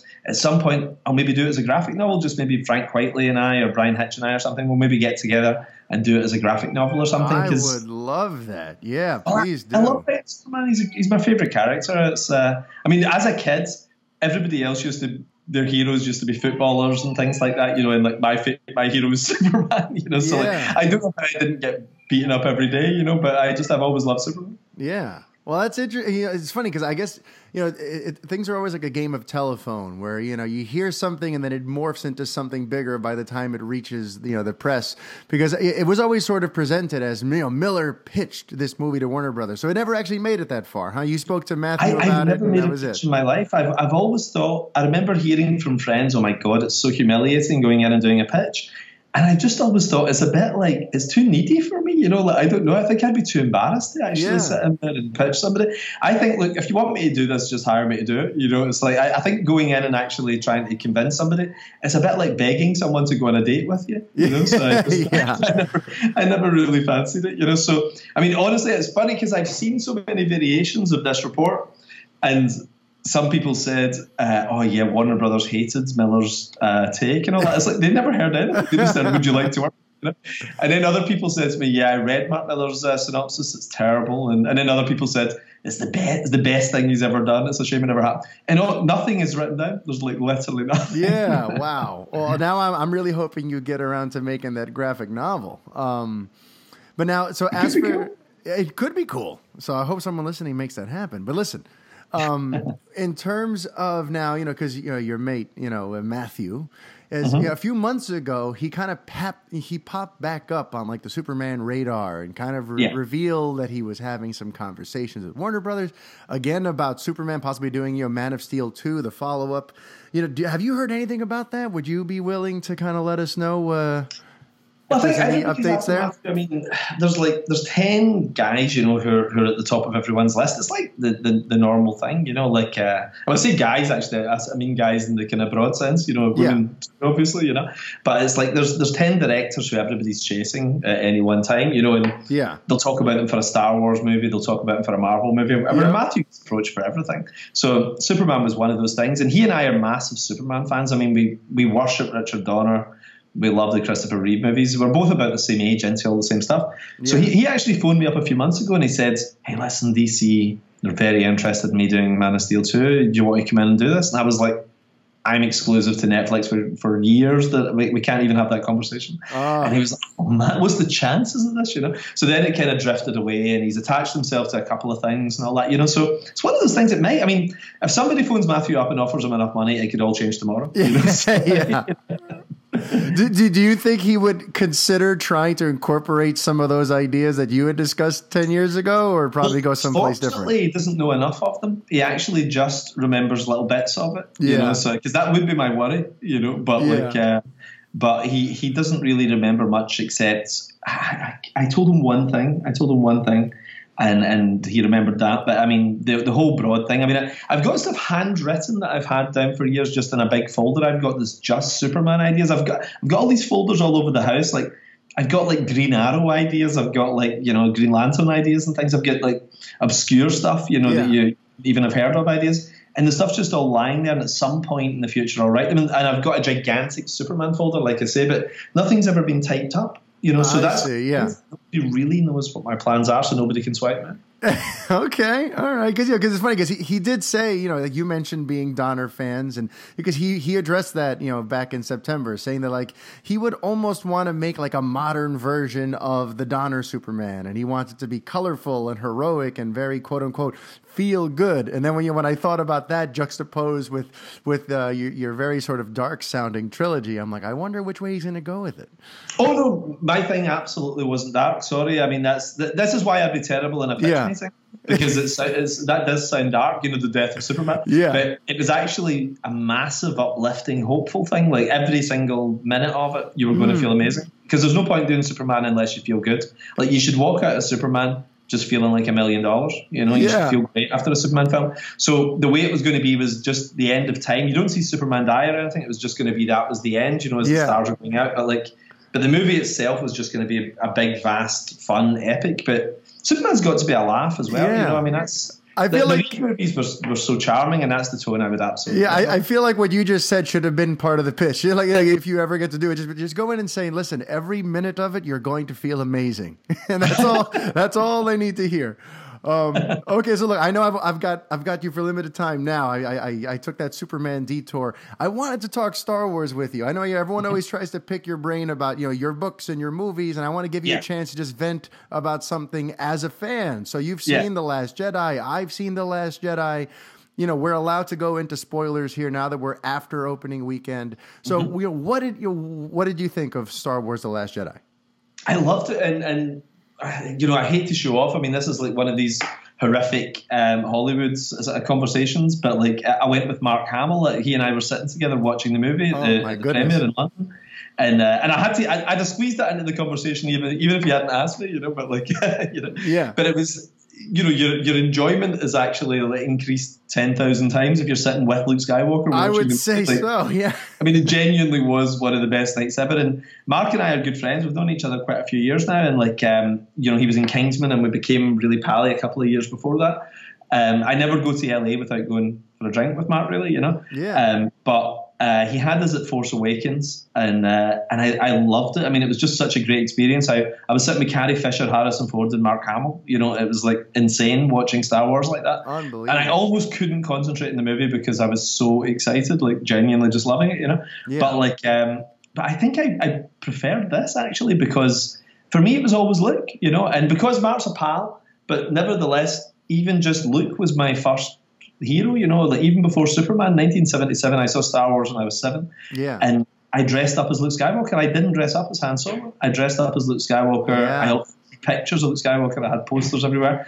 So to see him with R2 and him with 3PO and a little bit with Yoda and everything, this felt like Star Wars to me again. And seeing Mark's face so big on that poster, I was really happy. It was a great night. And it was a free bar after it. It was amazing. Well, and then that never hurts. So just in terms of the film itself, so you enjoyed it more than The Force Awakens? Yeah, I think I did. Like, they were both good though. It's funny. Like I've only seen The Force Awakens once. Yeah. And then I watched it with the kids again at the weekend. Like my 6-year-old hadn't seen it. She was always a little scared of it actually. Although she loves sci-fi and she loves superheroes. But like she was never that keen because aliens look a little bit like monsters, Yeah. But I stuck it on for her, and I think having a female lead really helped her. Like she was less keen on Star Wars and Empire, but I think having Rey was a sort of an interface for her with the movie, and she absolutely loved it. It was great. Yeah. And I've forgotten how good it was. I actually really liked it, but I think I still prefer Ryan's movie. Yeah. So what did you think of some of like the big, surprises, the big twists? Like obviously so much stock had been put into the idea that Rey's parentage must be something mystical and something larger than life, that she must belong to one of the big bloodlines, be it the Kenobis or the Skywalkers or the Solos.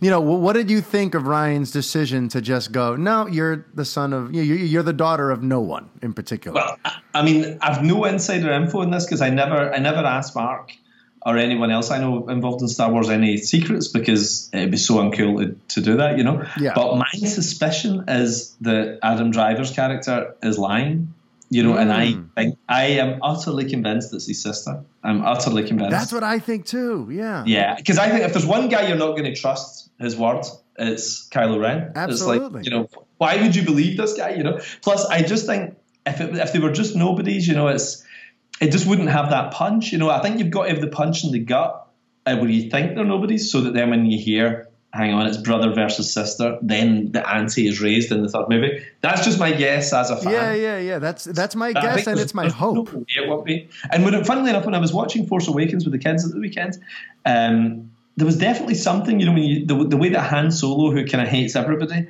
warns so quickly to Rey. When I watched it again, I thought, yeah, that's definitely, he knows that's his kid. Yeah. You see, I'm totally with you there. I'm glad you said that. I have a feeling that we're going to find out in episode 9, written and directed by J.J. Abrams, that they're going to backpedal on that just a tad. And they're going to say that, Kylo was essentially just trying to get into her head and trying to get her over to his side. And then exactly. I mean, he's deceitful, yeah. So. Yeah. And then, he was great, by the way. How great was Adam Driver in that movie? I love Adam Driver. Yeah. Amazing. I think he's very underrated too. I feel like I've seen him in like 4 or 5 different films, and he's a completely different person in each one. He's just very, very talented. Well, it was funny. I was sitting with all the actors last week when I was watching it, and like I was sitting with Frank Oz, who I worship, right? It's like, he's like the nicest guy. He was really funny, just really charming. And I saw him when the Yoda scene came on. He was watching it, kind of leaning forward and, really kind of the way all actors are, just hoping it's good and everything. And then Mark was really kind of leaning forward watching that. And I was looking around at Daisy Ridley and she was, and then I looked around at Adam Driver and all of his scenes, he was just sitting back thinking, yeah, this is awesome. Like, he knew he was great. It was really, he had this incredible confidence that I've never seen in an actor before. He was just sitting eating Maltesers, sweets we have over here, and he was just sitting eating them, and like he was just smiling, and you could tell he knew he'd done a great job. Yeah, yeah. Now, and what about and then the other big thing is obviously we lost Han Solo in Force Awakens, and now we've now lost Luke. How did you feel about Luke's passing in the third act of this film? I've got to say, the one thing that does make me a little bit nervous is these characters going, because we remember how much we love them when we see them again. And it's a hell of a thing to put on the shoulders of all the new characters, because Han Solo, Luke Skywalker, Princess Leia, it's like these characters don't come along all the time. I know. Like that was lightning in 3 bottles. That's like that's 3 great characters, and Darth Vader as well, and R2 and 3PO. I mean, for all the criticisms that Lucas gets, my God, he created some amazing characters with those actors. It's amazing what he did. And it's really hard to create a cultural phenomenon all over again with new actors, new characters. So it's going to be, I think, no matter how good they are, no matter how good they're made, it's going to be so hard to do these movies, I think, after all those people that we grew up with are gone. It's a bit like, I hope it doesn't feel like, we're stuck around after the party, but like, so far, I didn't enjoy Rogue One. I didn't really think that was a very good film. So they can put a foot wrong, just like Marvel can put a foot wrong. I mean, Marvel misstep sometimes too, So, yeah, of course. But hope, fingers crossed, this all goes well after the next one. Yeah, I mean, okay. I know you probably can't say this because you get in trouble. But do you know if Mark is expected back to do some Force Ghost work in Episode 9? Oh man, that's. I would be shot dead if I said that out loud. It's like, weirdly, if it was a company, I would tell you, but when it's a friend, I could never say, But yeah, I mean, that must be the question of the moment right now, isn't it? I mean, that would be the best headline ever if I give the answer. Because I've got to be perfectly honest. I echo your concerns about what this means now, because now Han is gone and Luke is gone, and we know unfortunately because of real life tragedy, Leia is essentially gone. So, I'm really anxious about the fact that they allowed Luke to get killed off in this. And I just feel like, I don't know, maybe this is just selfish of me, but I really wanted more time with Luke. I feel like, I similar to you, he was always my favorite. Other people have gravitated towards Han Solo because he's sarcastic and he's the cool guy and whatever. I was always a Luke person.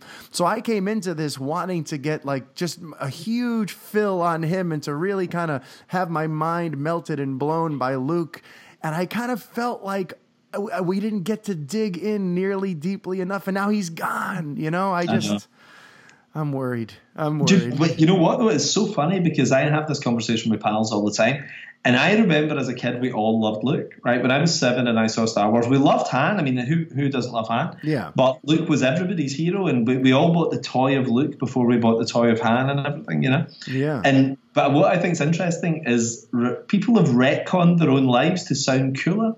And a lot of my friends now say, oh, yeah, I always loved Han Solo because he's the badass, he's kind of sarcastic. And I was like, no, I remember you loved Luke Skywalker most, Yeah. And it's funny, it became so fashionable by the time you hit your teens to prefer Han Solo, didn't it? Yeah. That you forget that Luke is the star of those movies. I mean, it starts off with a farm boy who becomes a Jedi Master, so that's the arc of Luke's story is the arc of Star Wars across those 3 movies.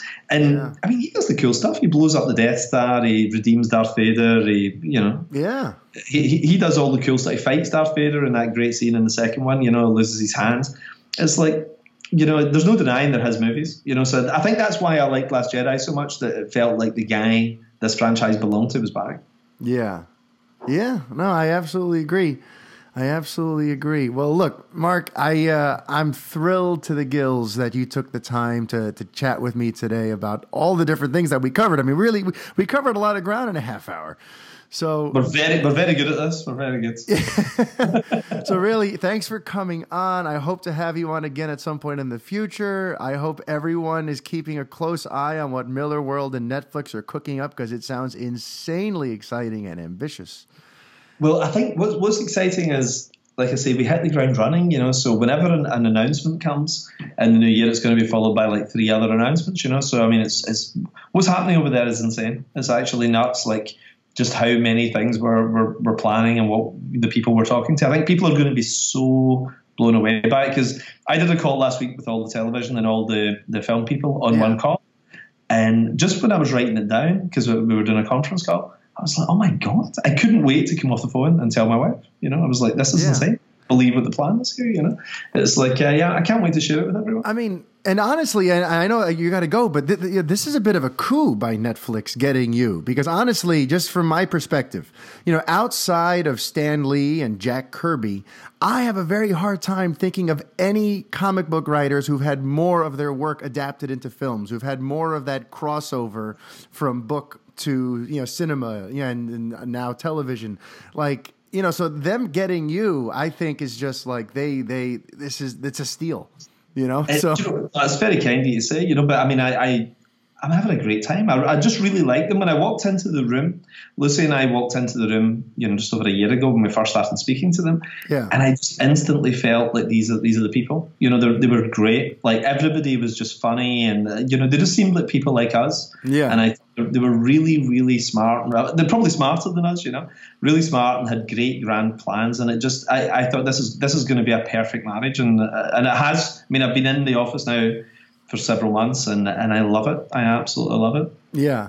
And I just got to ask, I keep on extending this, but I'm just so thrilled to have you here. Just in terms of, like, you know, in discussing how the fact that so much of your work inevitably gets, you know, adapted, I'm just curious, by this point, has that affected your writing process when you're developing a book? Like, as you write, are you thinking about, well, this is inevitably going to become a movie or a TV show, so I need to tailor it a certain way? Do you know, you never do. It's funny, like, whenever people do, I mean, I see pals doing that, and I always think, oh, don't go there, you know, because what you end up with is something that looks like a bad 2-dimensional TV show or movie. Yeah. What you've got to do is just do a good comic, try and make the comic good. But what I do now actually is different, because working at Netflix, I'm developing these things as movies and as television shows. Yeah. So this is the first time. And then I'll do a comic of them. But to be honest, budgets are so good now that there's nothing you can do in a comic that you can't do in a movie or a TV show, and technology is so great. Like, you're not limited anymore, which is amazing. It's not like doing the old Hulk TV show or something, but I'd probably be, you know, having him maybe jump through a wall or something like that. You know, now you can do anything. You can have universes collapsing in one scene of a television show now. It's amazing. Absolutely true. Wow. All right. Well, Mark, once again, thank you so much for coming on, and I hope to have you on again soon. And hopefully may 2018 be as amazing for you as 2017 was. Oh, thanks very much. Thank you. And thanks for having me. Thanks for taking the time. So that was certainly a hell of a time getting to speak to him about all that. I mean, it's crazy for me to go from, you know, back in 2008, reading all about this stuff that he was talking about for what he had wanted to do with the Superman Trilogy with Matthew Vaughn and all that stuff, to then actually get to sit and pick his brain about it. I mean, geez, my brain is melting. It was really just an incredible experience to get to speak to him. And yeah, so now let's kind of keep it going. I also had another phenomenal conversation, as always, with Mr. Da7e Gonzales. It's all Star Wars based. It's all Last Jedi spoilers. So I don't want to keep you waiting. I know some of you have been dying to hear some, you know, getting dirty and nitty gritty with The Last Jedi. So here we go.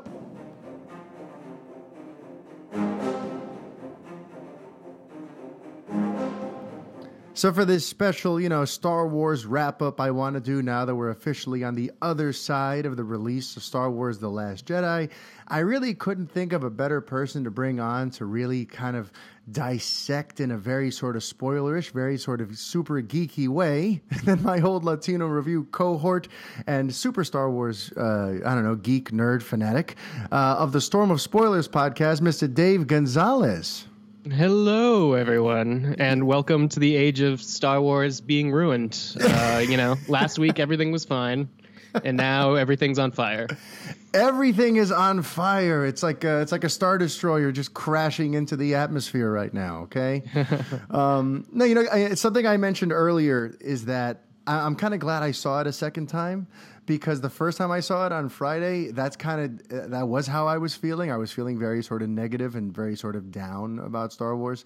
On a second viewing last night, the negatives are not quite as prominent anymore, and I actually I enjoyed it more. But let me ask you, what is your take on the film? I haven't really been monitoring your Twitter. I wanted to save this for this conversation. So what is your take on The Last Jedi? So it definitely is something that improves the more. I mean, if you could see it a second time, great. But even if you just spend time thinking about it, I think the movie improves. I was lucky enough to see it at the world premiere in Los Angeles. So I was completely untainted in my initial reactions, which were, that is going to be the most divisive Star Wars movie, and it's also going to make all of the money. And thus far, that's held up. I think it's super shocking in terms of, especially right after The Last Jedi,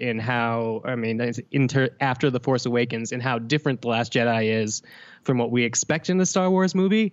It's very much similar to how people historically felt after Empire Strikes Back, which over time became people's favorite Star Wars movie. But at the beginning, everybody was like, oh man, so now the Force can just, move things through the air. It's like a super magic power, because it used to be just choking maybe was the only thing we saw the Force actually be used for in A New Hope.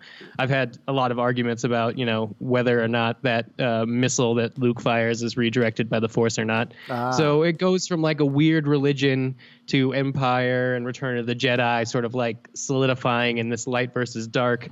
The Last Jedi, on the other hand, takes all of those things and makes it much more gray. We're much more interested in the Kylo Ren Rey dichotomy, and I think successfully this movie manages to, maybe also time, but successfully this movie manages to make the dark side more alluring from Kylo Ren's perspective than it was in the first movie. So the Force Awakens is good, but Kylo Ren is definitely jonesing too hard on wanting to be Darth Vader and thinking that he needs to kill his father to do that. And that's a nice, little contained story. But here I really think now that he's grown beyond that, it was time to do, what they do with Snoke and basically take him out. And the Emperor only let him have 2 movies so we could focus our last movie on what really matters in the Star Wars universe, which I think at this point is going to be all-out war between Kylo Ren and Rey. I don't think that J.J. Abrams is going to come back and try to re-mystery box it, just because I think that would throw out the weird trilogy. But yeah, I don't know. It's the first time I saw it, because I was so invested in what I thought it was going to be. I was so interested in Rey and Luke that I didn't give a lot of the Poe Holdo story and the Finn Rose story the time of day. And so I still think that maybe the movie's 20 to 30 minutes too long.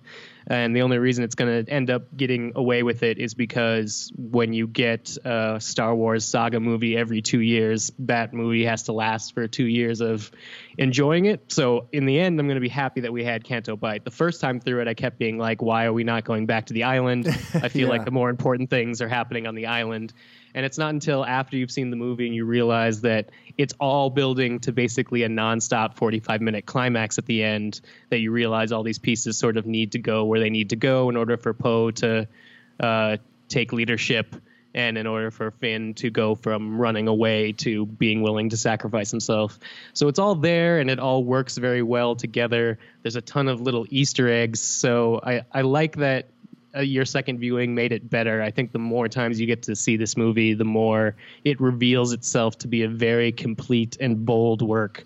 Whether or not that's going to be your cup of tea after multiple viewings is still going to be personal decisions. But in terms of like a movie, it's so well put together that I was talking to my Fighting in the War Room co-hosts last night, and we were like, up until seeing The Last Jedi, the narrative behind Kathleen Kennedy and Lucasfilm was that they were too hands-on. Like, they went in, they changed Rogue One under Gareth Edwards. They obviously kicked Lord Miller off Solo and replaced it with Ron Howard. But now having seen The Last Jedi and seen what it was like capable of getting away with, now we have to put up the option that maybe those were just bad movies and maybe they saw them coming and were like, no, let's try to pivot out of bad movies, because they're not as precious about what makes Star Wars as we thought. This is the first movie that did not use Darth Vader in its advertising to sell the movie ever. All Star Wars movies like hinge on that character being the character that you could visually recognize as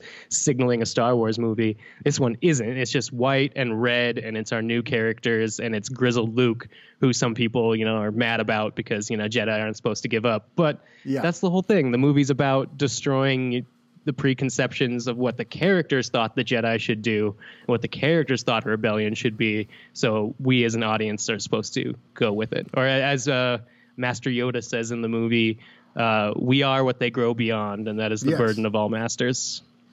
Wow, you just covered a lot of ground. I have to try to backpedal. There's so many different things I wanted to go, oh yeah, me too, or no, you're insane. But let's see, just off the top of my head there, I do have a feeling, because, I got the same sense too, that Kathleen Kennedy and them, they were sort of hands off with Rian Johnson on this, and that is sort of refreshing. He seemed to really be able to make the movie that he wants, and with minimal meddling.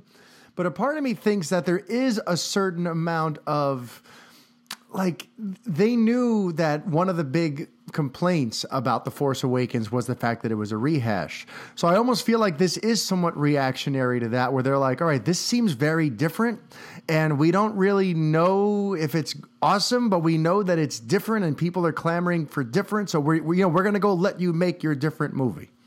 You know what I mean? I kind of look at it that way. Like it is in its own way sort of reactionary to The Force Awakens, because they wanted something that didn't feel safe, that felt like it was going out on a limb. And since Johnson sort of offered them that, they were kind of like, I just feel like maybe it's on purpose. They're like, all right, you know what? Screw it. Go for it. Let's see how people like this. Well, I mean, it might be, but it was the script was completed before The Force Awakens premiered. Yeah. So Johnson was working on it, just having an idea of what the movie was going to be. Then the movie came out, and there was a little rewrite. Much like The Force Awakens production shut down, we probably will never know exactly what that little rewrite entailed. Apparently, Poe wasn't going to make it out of The Force Awakens way back when. But I think that,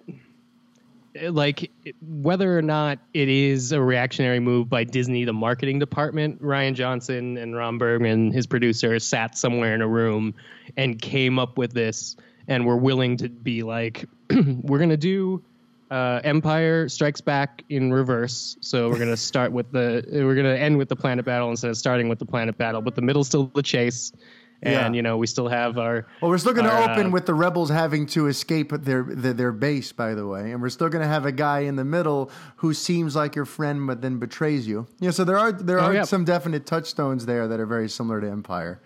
And it wasn't until after the movie came out that Rian Johnson started saying the George Lucas line in interviews, which is that the movies rhyme. They're not so much, rip-offs, but they're sort of rhyming. So this movie does, I think, more with that conscious idea than The Force Awakens does. Yeah. Like the Snoke, Rey, Kylo scene, straight up.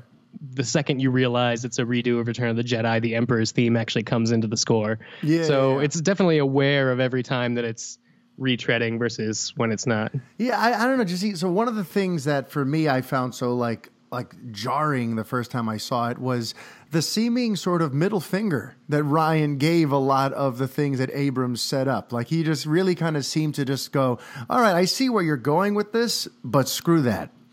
There are a few examples of that, but first of all, in terms of Rey's parentage, you got to know that on some level, JJ would have preferred that it went something more like what we're used to, where she's going to be Luke's daughter or Kylo's sister or Obi-Wan's granddaughter or daughter. You have to know, based on what he's into as a filmmaker and sort of what he did with Force Awakens, he was more than likely trying to set that up to go in a very particular way. I mean, the way that little sequence happens when she specifically touches Anakin's lightsaber, that's where all that stuff rushes into her consciousness. He was definitely going somewhere with that. And Rian was just like, no. we're not going that way. I have a different idea that I like better, and that's what we're going to do. You know, and I mean, that's a reading of it, but Daisy Ridley also said when she read the Force Awakens script, she didn't think whose Rey's parents was a question. So I think Rey's parents and Snoke's identity getting so much put on it is a reaction of us to the film. Like J.J. Abrams makes mystery boxes. The Knights of Ren is the only thing that I'm going to say is like the actual mystery box that he was like hoping somebody else would open. Yeah. And Rian Johnson was like, no, you know what? We're not even gonna touch that. That whole like in the rain, like stabbing sequence. Yeah. I'm not even going to tell you when that happened. I'm not going to tell you like that's not interesting to me. Yeah. The Knights of Ren are practically retconned here.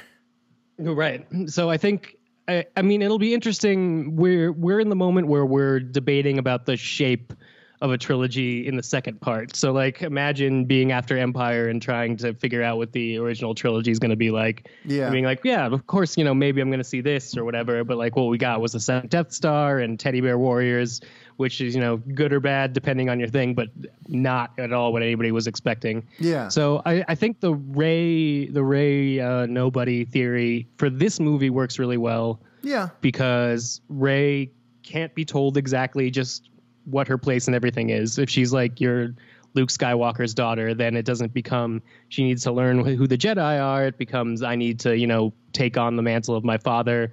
And that seems simpler because that's what she wants. She wants a family line to tell her what her place is and what she's supposed to be doing. The interesting thing about the Force is the Force seems to have fucked off with this chosen one idea. It did not work out over the like multiple years. Maybe the Force shouldn't be making babies. Maybe what the Force should be doing is like the conclusion of Buffy the Vampire Slayer, giving that power to more people instead of having everything rest on one person. So I like the idea that Snoke was very powerful in the Force, but too narrow-minded to think that there would be more than one possibility on the light that was going to rise to face Kylo Ren. He assumed it was going to be Luke, and then he saw it was Rey, and he assumed it was just going to be Rey, and then we end on Broom Kid, and we're like, oh no, the Force is out to make balance, however the Force is going to make balance. Yeah. Whether or not J.J. Abrams goes back and makes Rey's parents important, it's the same thing with Snoke. It's like, the fact that I know the backstory of every alien in the cantina in A New Hope means that eventually we're going to have a short story about Rey's parents. I don't know who they are, but we're going to get it. And like the fact that at the end of Return of the Jedi, the Emperor is just a wrinkly guy who kept trying to make the huge planet laser twice and failed 2 times to Luke Skywalker. Then we got a whole prequel trilogy about who that guy was. And then we got Operation Cinder about how he made all of these plans. And then we got Plagueis, so which was about how he's like the King Sith. Yeah, they always mine all these things to death and expand upon them infinitely. So, you know, you're right. We're going to find out more about all this stuff and see what actually ends up making the canon and what doesn't. How would you feel, by the way, if Abrams does decide to sort of retcon that, like re-retcon it and say like, oh, Kylo was just messing with Rey when he said that. That, you know, he knew that he needed to make her feel vulnerable and scared and like nothing so that she could, you know, be more open to teaming up with him. But in actuality, she is, you know, someone's daughter or his sister or something like that. How would you feel if they did do that in episode 9? I mean, I think it'd be great, but you need to re-tailor the story around that idea. So, yeah, like it now that becomes limiting. Before, when it was an open question, it's an infinite amount of possibilities. So no matter what answer we were going to get, it was going to be limiting. Yeah. And this, like, maybe it's on the line thing means that it's back in J.J. Abrams' court. If this has to be the conclusion of the Skywalker saga, which means we have to go back to lineage and what that means, then maybe you could go back and retcon it and it won't feel weird. If it's just all-out war between this light side, dark side, Force, then it almost doesn't even matter anymore. Exactly. Then, like, don't even bring it up, and then we could have this debate endlessly until you release that expanded universe book that we'll all be waiting for. Yeah. But it's really about what serves the actual movie. Like, Luke, I Am Your Father serves Empire Strikes Back so well because up until that moment, you're seeing Darth Vader being, like, the worst motherfucker in the galaxy. Yeah. And then it's like, yeah, but the worst motherfucker in the galaxy actually has a seed in our hero, and that causes conflict. And it's not even until the beginning of Return of the Jedi that you realize that Luke's plan is to turn his father. We're just left with like this, oh my God moment. Yeah, like that's the thing that Luke didn't need to hear, much like that's the thing Rey didn't need to hear. When he says, Vader, I heard you killed my father, the thing he does not want to hear is, no, I'm your father. Yeah. Your Jedi Knight lied to you. So that works great in the story purpose, much like Rey's parents being nobody while she's being nagged by Kylo Ren in the Turn of the Dark Side thing works really well here. So I'm not going to be mad canonically. I think that's like a mad on the internet useless thing that, makes me feel better. But I do hope that if he does undo it, it's because the story's molded around that, not because he feels like he needs to help fandom out. I got you. Now, circling back a little bit, to things that I feel like Johnson just decided to just take a left turn almost just without, to me, almost sort of carelessly. And this might seem a little nitpicky, or I might be reading too much into it.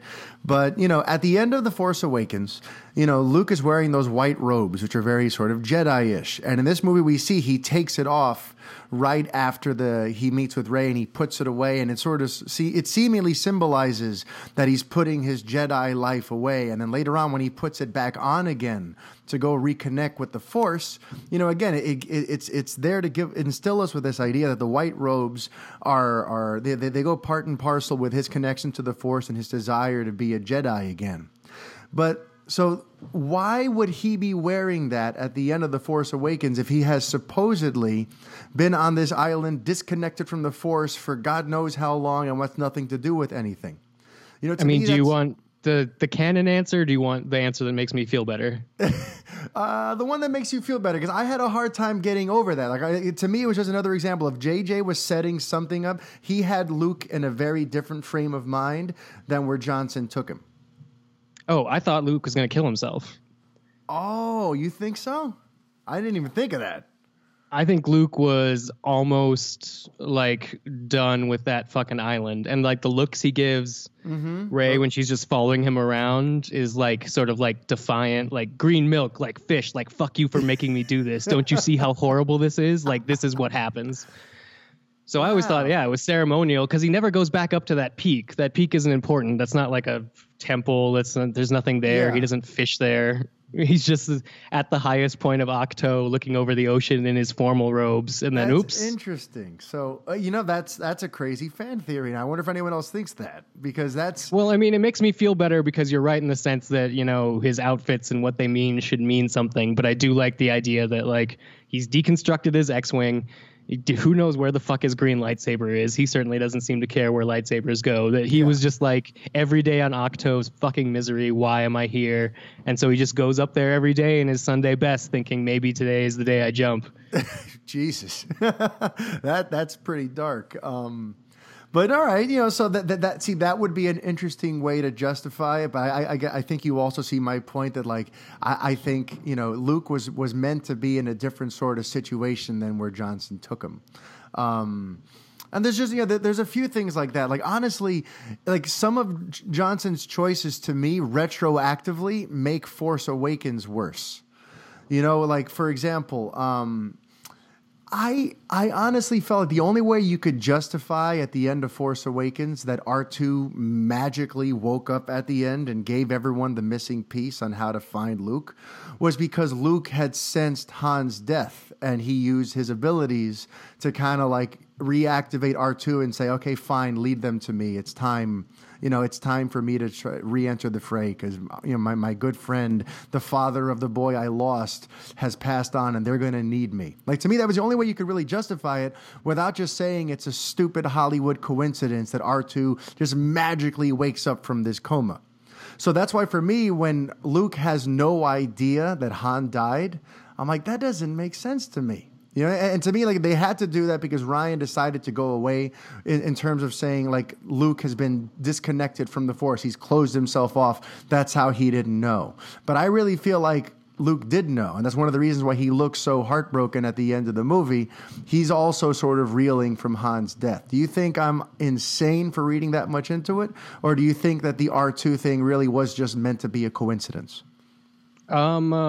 Well, I know the production answer for why they say R2-D2 took so long to wake up, which is that he got a download of like all the First Order map files when it was still the Empire and transitioning. And as soon as they realized he needed to find Luke, it took him all of his processing power and that exact amount of time to filter what the Empire / Kylo Ren knew out But of wasn't Luke. he like off? Like he didn't even have lights or beeping going on. He was seemingly in some sort of droid coma, right? Yeah, well, I mean, that's the official response to why was R2-D2 just shut himself off. The production's response is he was processing the power, information from the download of all the Empire. Yeah, that feels like weak sauce. That feels like they knew Rian Johnson wasn't going to go any other way with that, so they had to come up with something. But in all honesty, I swear, had Abrams made the second film, we would have found out that like Luke purposely kind of said, "All right, fine, lead them to me. It's time for me to re-enter the fray." You know what I mean? I honestly think that's where they were going with it, but I don't want to harp on that because that's just like a theory thing. My sort of bigger issue here is I feel like this film exacerbated Rey's Mary Sue issues. Because for me, it was going, a lot of what was going to make The Force Awakens more palatable in terms of Rey, as we think back on it, was the fact that she still needed training to do all these things that she did, and that she wasn't actually overpowered in The Force Awakens. I always go back to the duel with Kylo. Everyone says, "Oh, she beat him." No, she didn't beat him. She didn't fight him with any sense of strategy. She wasn't this master swordsman. A, he didn't want to kill her. He wanted to recruit her. And B, he was very badly injured. So, she really wasn't this cunning, amazing warrior. And we were going to have to see in the second film how she actually does become a better fighter and actually hones those skills. But in this film, that never happens. She's just all of a sudden this great warrior that no one teaches her how to use a bow staff, and she's doing like ninja moves on the sides of Ahch-To. She fights off Snoke's Red Imperial Guards, who are like supposedly is like elite kill team, and she fights them, and she's the one who has to like save Kylo at the very end of that. So all of a sudden, she's this incredible warrior, whereas in Force Awakens, the way she was depicted was she just had a lot of raw strength, but she also had a lot of good fortune in that Kylo wasn't trying to, he was mainly taking defensive swipes with his lightsaber, and he was mainly trying to get close enough to tell her, "Let me train you." So in this movie, I think they really exacerbated the Mary Sue stuff. She's suddenly this amazing warrior, even though we have no knowledge of her ever training as a fighter.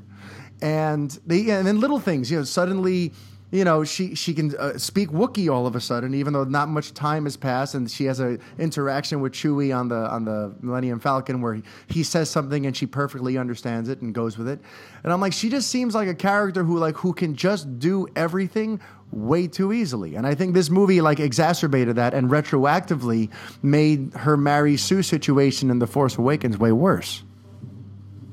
Maybe. I mean, let me ask you this. How much training is required for the most powerful Force being at any given time? Luke never finished his Jedi training. Anakin was pod racing, which no other human can do, and flew a Naboo space fighter, and then shows up in the Clone Wars and gets his own Padawan before becoming a master. So there's but don't you kind of get idea that go ahead. No, I just don't you kind of get the sense through a lot of the prequel trilogy, he is still somewhat under the wing of people. Even if we're not seeing it, he's under Qui-Gon, he's under Ben, and there's perhaps more going on than meets the eye. You kind of get the sense that he's in this tutelage role with this master, and even if we don't see it, he's getting all of his skills fine-tuned, even if it's off camera. But you kind of get that sense? I mean, I just never put much in what Jedi training or Sith training is. Those are capable of taking Force users and making them stronger in one side of a religion, and it's capable of unlocking skills, but it's not unlocking skills like learning a new skill, literally unlocking skills. That's why Rey is able to make rocks float and crack the island just by contemplating the dark side. The Force is a magical, spiritual thing. It's Jesus wasn't any less Jesus at 10 when he's talking in temples than he is at 34 when he's getting crucified. Yeah. He's just come to a better understanding what it is. The fighting thing definitely, like the staff to the lightsaber thing probably wouldn't be as one-to-one. Like, I mean, I'm not one of those people that's like, Finn shouldn't be able to use a lightsaber. Like, anybody can use a lightsaber, you just pick it up. But the fact that like it has no weight is why people need to train with it. Like, it's that seemed like maybe a little fast in service. I don't know, because that's the thing. Like, story. to me, like in that sequence in The Last Jedi where she's standing on the rock and doing all these fancy forms with the bow staff and all this, great sort of sword play with the lightsaber. To me, it didn't jive with what we know of her from The Force Awakens. Because in that fight that she has with Kylo, she just looks like a mad woman, like swinging wildly, just trying with brute force just to attack him. Abrams seemed to be trying to convey the fact that no, she's not a master swords person, a swordsman, sort of however the hell you should refer to it. That she's not actually this gifted fighter, but there are other outside factors. And all of a sudden in Johnson's movie, she's like a freaking ninja with a bow staff, and she's good enough to fight Snoke's elite guards. So I don't know. To me, like if there were Mary Sue issues before this, now it's like now they've increased tenfold as far as I'm concerned. She's just way too awesome. But maybe that's just me. I think that you have a crazy one of those people in every series. Yeah. There's no, we've gotten a bunch of Yoda backstory, and there's still not a hint of a period of time where he was ever trained by a living person. Yeah. So just the idea that in certain beings, the Force manifests itself that's sort of like beyond training, and the idea that the Jedi and the Sith need to end is because they took this very loose, this very spiritual thing that makes its own rules and tried to say, no, here are the rules. There's a light side. Yeah. There's a dark side. Dark side users can manifest Force lightning, but light side users don't want to manipulate the Force in that way because it's against the Force's will. Like, all that shit's bullshit. But like, I do get the idea that there should be more training here. But if anything, the way you're saying that The Last Jedi makes The Force Awakens kind of worse, I'm mad at The Force Awakens for putting The Last Jedi in this position. Yeah. Like, if we didn't have to end on the cliffhanger with Rey and Luke, if we could have jumped forward some time period, we could have gotten to the chase with the Empire and the hyperdrive tracking later in the movie, and maybe had some different like pacing issues. But like ultimately, these three things are going to have to be handed off between the directors, and I actually enjoy that. So the making of the Phantom Menace is on YouTube completely on the Star Wars official channel. It's like a little over an hour. Yeah. And it's hilarious because the entire thing is a documentary of people doing what George Lucas says, and then 10 minutes before the documentary ends, they watch the first assembly cut, like a year before the movie's actually going to come out because they still have all this CG to do. Yeah. And the faces of them watching it, even George's first comment is, I might have gone overboard in a few places. Like, they look at it and they realize they have a bad movie and there's nothing they could do about it. Oh. So they just kind of push forward. And I'm like, you know what? If what we get are these little weird things that are like continuity mistakes, I'm okay with that. Because the reality is, if this was George Lucas, The Force Awakens would be re-released and they would have moved Kylo's scar. And we would have gotten an added scene of Phasma blowing herself out of the trash compactor. This time we just don't. We just move forward. This is the way it is now. Each movie sets its own rules. And as long as it isn't world breaking, which I don't think anything in The Last Jedi is, I think a lot's shocking, but I don't think anything's world breaking, then we get to move forward with it.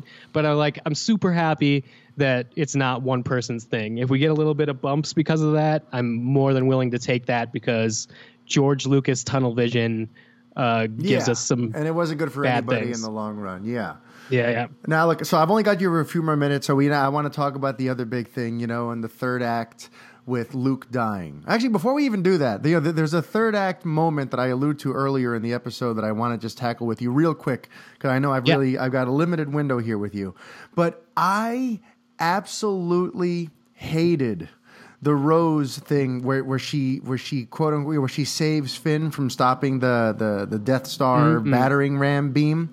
Both times I've seen it, it just pissed me off royally. Let me just vent real quick why, and then you can let me know if I'm on crack, and then we get into Luke's death.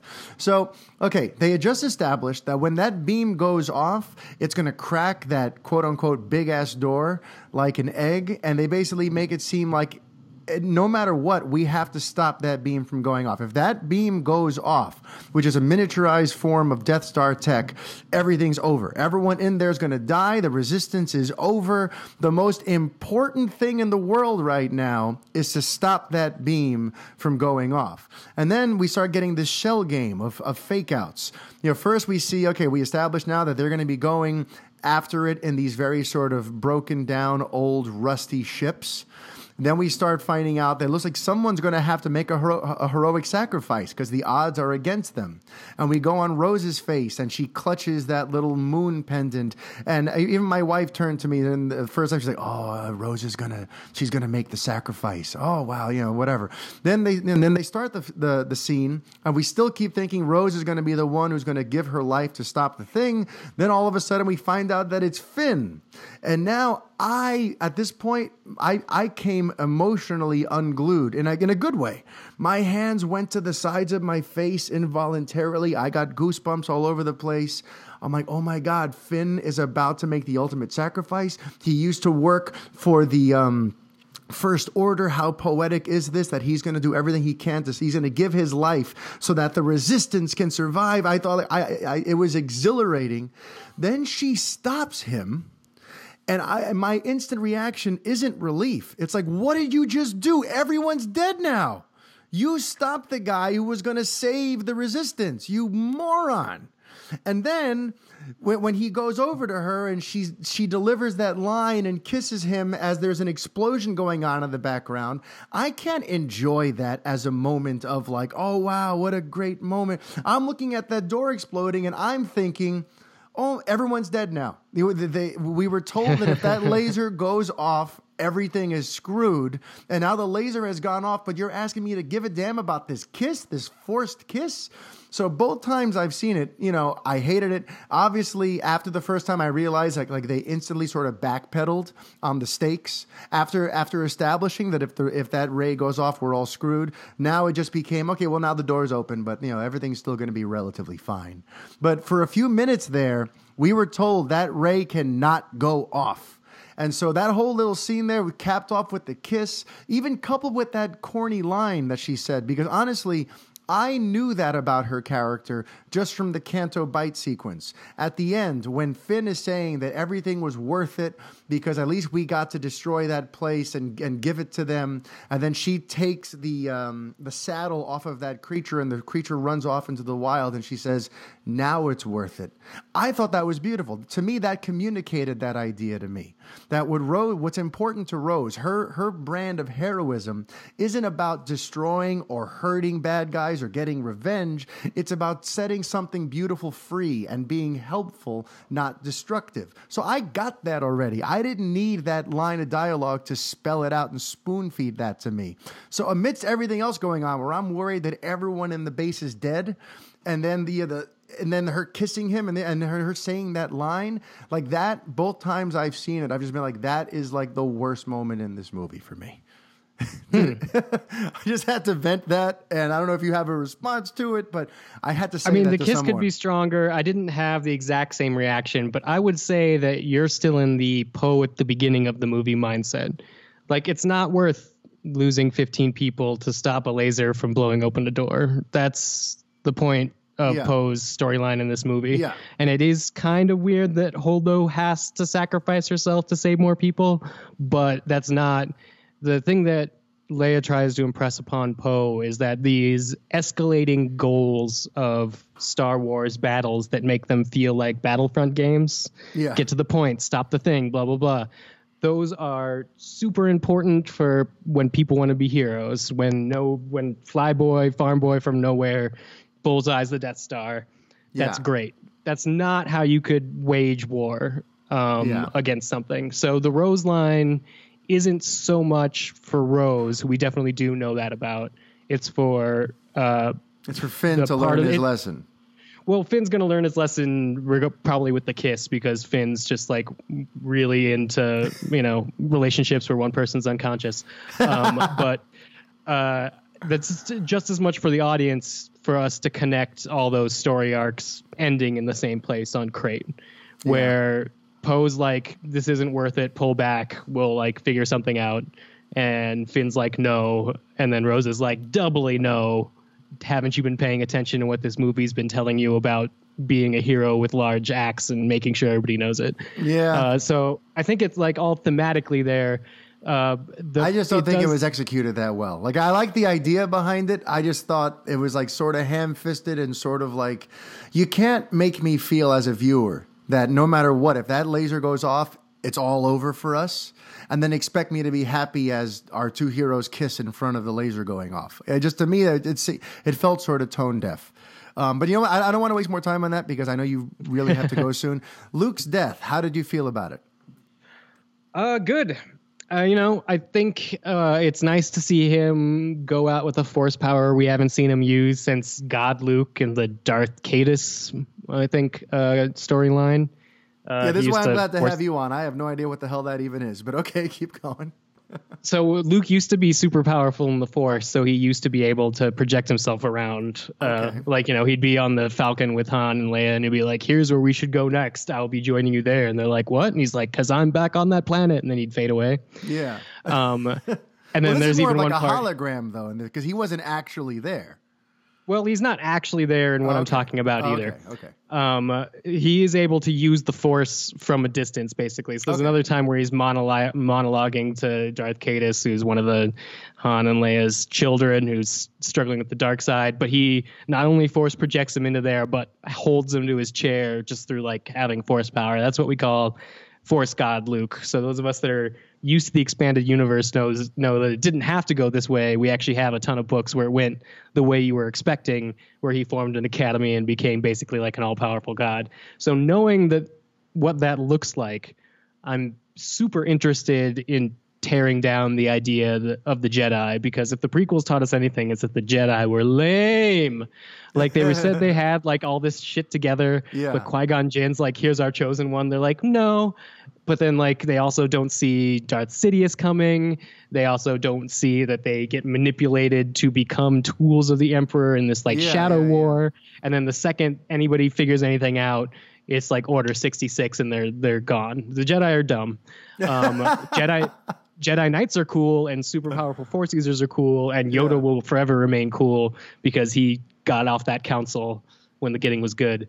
But I mean, I'm very happy that Luke got to be broken, but also got to be all powerful, and that we lost him in a way that means he's going to be back for Episode 9. I don't think there's a way you end the Skywalker saga without more Luke Force ghosting. Yeah, we got. And now my hope for like a climax in Episode 9. Like I know I've been telling people not to have hopes because that crushes like some things, but I would love for the main Force ghosts to show up to help Rey and or whoever ends up fighting for the light side. Yeah, because you have Yoda, you have Ewan McGregor alive as Obi-Wan Kenobi. You have Luke, and then you have Hayden Christensen if you want to use him. And you have Qui-Gon. I mean, Liam Neeson's always down to do something. Yeah, that's true. And they did retcon it so Qui-Gon can make his physical form now. We learned in the book from a certain point of view. Nice. In between the years of him dying and A New Hope, he got a little bit better at forcing, so he doesn't have to be floating specks anymore. He could technically become a Force ghost. But I think that would be a great Star Wars moment that brings it all together and also shows us something new. The point being is that because Luke didn't die in combat, I'm not one of those people that's like, because his energy got drained more because he had to get stabbed by a lightsaber. He just straight up wasn't there. It was just the effort of pushing it. And then I don't think it was like his battery was drained and he had to let go. I think he saw an opening to let go. So it's like when he's talking to Yoda, they agree to help Rey, but when he shows up and he doesn't help Rey, he helps the Resistance and says goodbye to Ben. I still think we have that missing third lesson we're promised as coming back. Oh, so you think they'll do that? Yeah, that's a good point. That is a very good point. Yeah, it's funny. The first time I saw it, I was very, very bummed about Luke's death. On the second go around, I realized that my bummedness was just from a place of selfishness. It wasn't because I didn't think it was a good death, and it wasn't because I think it was a poor decision. I realized, like, you know what? That was kind of like the perfect poetic way to say goodbye to him. I guess I just selfishly, like, I've spent all these years pining to finally get to reconnect with Luke. And I feel like I finally just started to see him again, and then they killed him off. So I was bummed, but I realized that was just my own fanboy bias and not me just observing the film as what they were trying to accomplish and what this means for Luke's arc. Well, I mean, I think you should be that shocked. And I think that's, into it. I think Rian Johnson was that shocked that they let him do it. Like, the emotional core of what that moment is valid regardless of how you feel about it. I just feel like the movie didn't. I feel like a lot of people who are complaining, like, wanted him to show up and, like, pull Star Destroyers out of the sky or something. Or at least one final epic Luke lightsaber battle. It would have been nice. It would have been nice if they could have found a way, but I guess they really couldn't have and done things the way they did. Right. And then, but I think that what we did end up with was sort of like Luke is the most powerful Force user we've ever seen on the screen because of this one thing they let him do.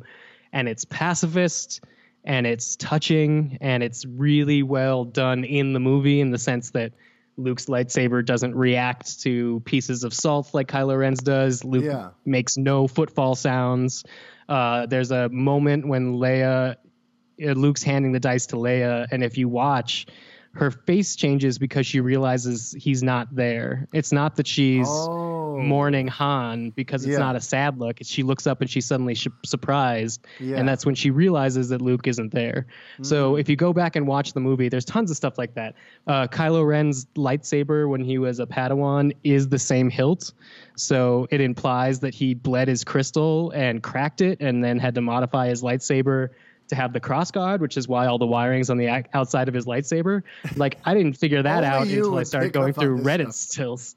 But like, there's a ton in this movie that puts little sign marks on what the Force means and what it's doing and what happened to these people in between the things. So like we all got to go through the Force Back and the Force Awakens for 2 years, we get to do that with the extent of this movie to try to, tease out, does it matter that the first Jedi seal has blue eyes like Snoke and looks like it has a big head? Like, maybe it does. Maybe Snoke was the first Jedi. It just wasn't important to bring it up now. Or then things that were like Yoda, Luke's trying to burn down the tree, and Yoda says she has all she needs. He needs the books. He knows the books aren't in that tree, and he just needs to burn it down to show Luke that he knows he's not burning down the Jedi anything, like Yoda knows. Yeah. There's a whole bunch of layers in the movie and in the dialogue that I think, really makes it a complete, bold statement that we're going to have to reckon with. But I'm having a hell of a time fighting people on the internet about Star Wars because that's what I want to do even when there isn't a new movie out. So it's been great. And this is why it's always such a pleasure to have you on, because you pick up on all this stuff that I never in a million years would have noticed. And your perspective on this stuff is just so like layered. You come at it from the extended universe, from the original trilogy, from the making of documentary. I mean, you're so well rounded with this stuff. So thank you so much for coming on and sharing your insights with us again. How can people find you on the Twitter? You can find me on Twitter at Da7e. I have pinned right at the top there right now my work for New York Times Watching on Star Wars The Last Jedi, and then 2 podcasts also about Star Wars The Last Jedi, in case you haven't gotten enough of me now. And what are they? What are the 2 podcasts?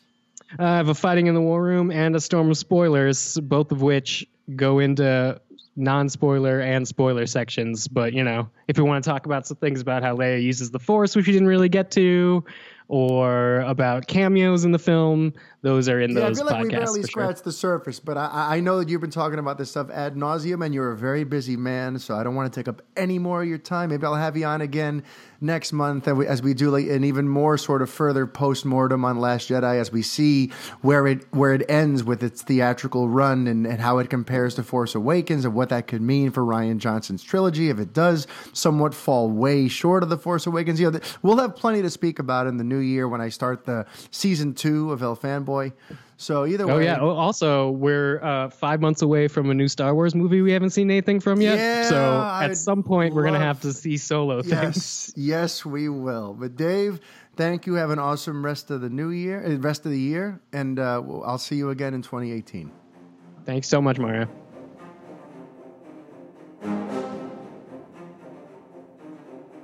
It's always a pleasure having that cat on my show, man. The stuff Dave comes up with, the observations he makes, it's just, he knows his stuff. He really knows his stuff.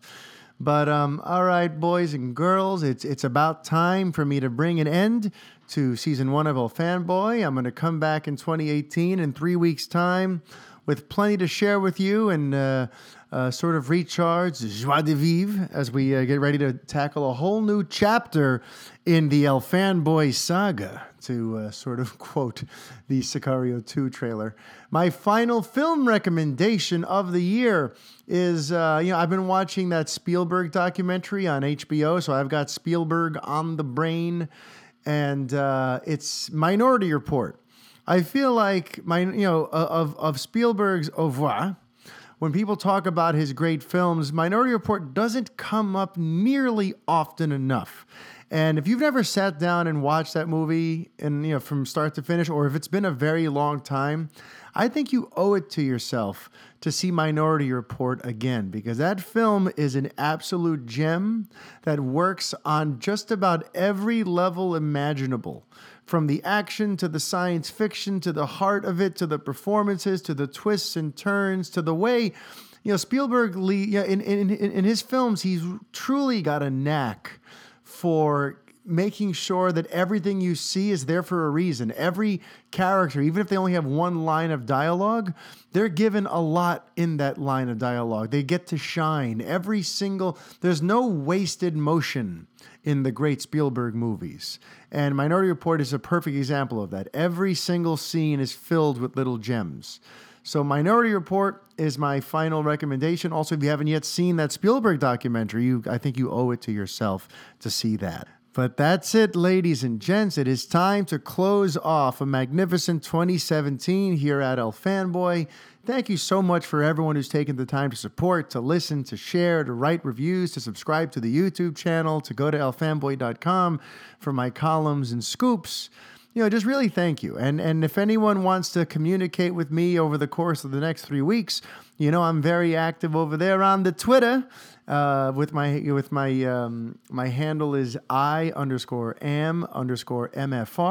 I'm always happy to chat with you and answer any and all questions. I know a bunch of you are dying to find out what's going on the DC end of things, and I am working on trying to find out what that January announcement that my source keeps hinting to me about.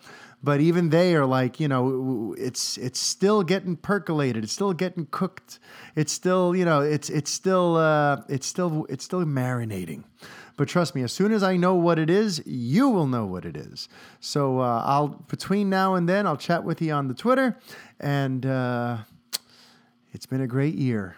Until 2018, adios.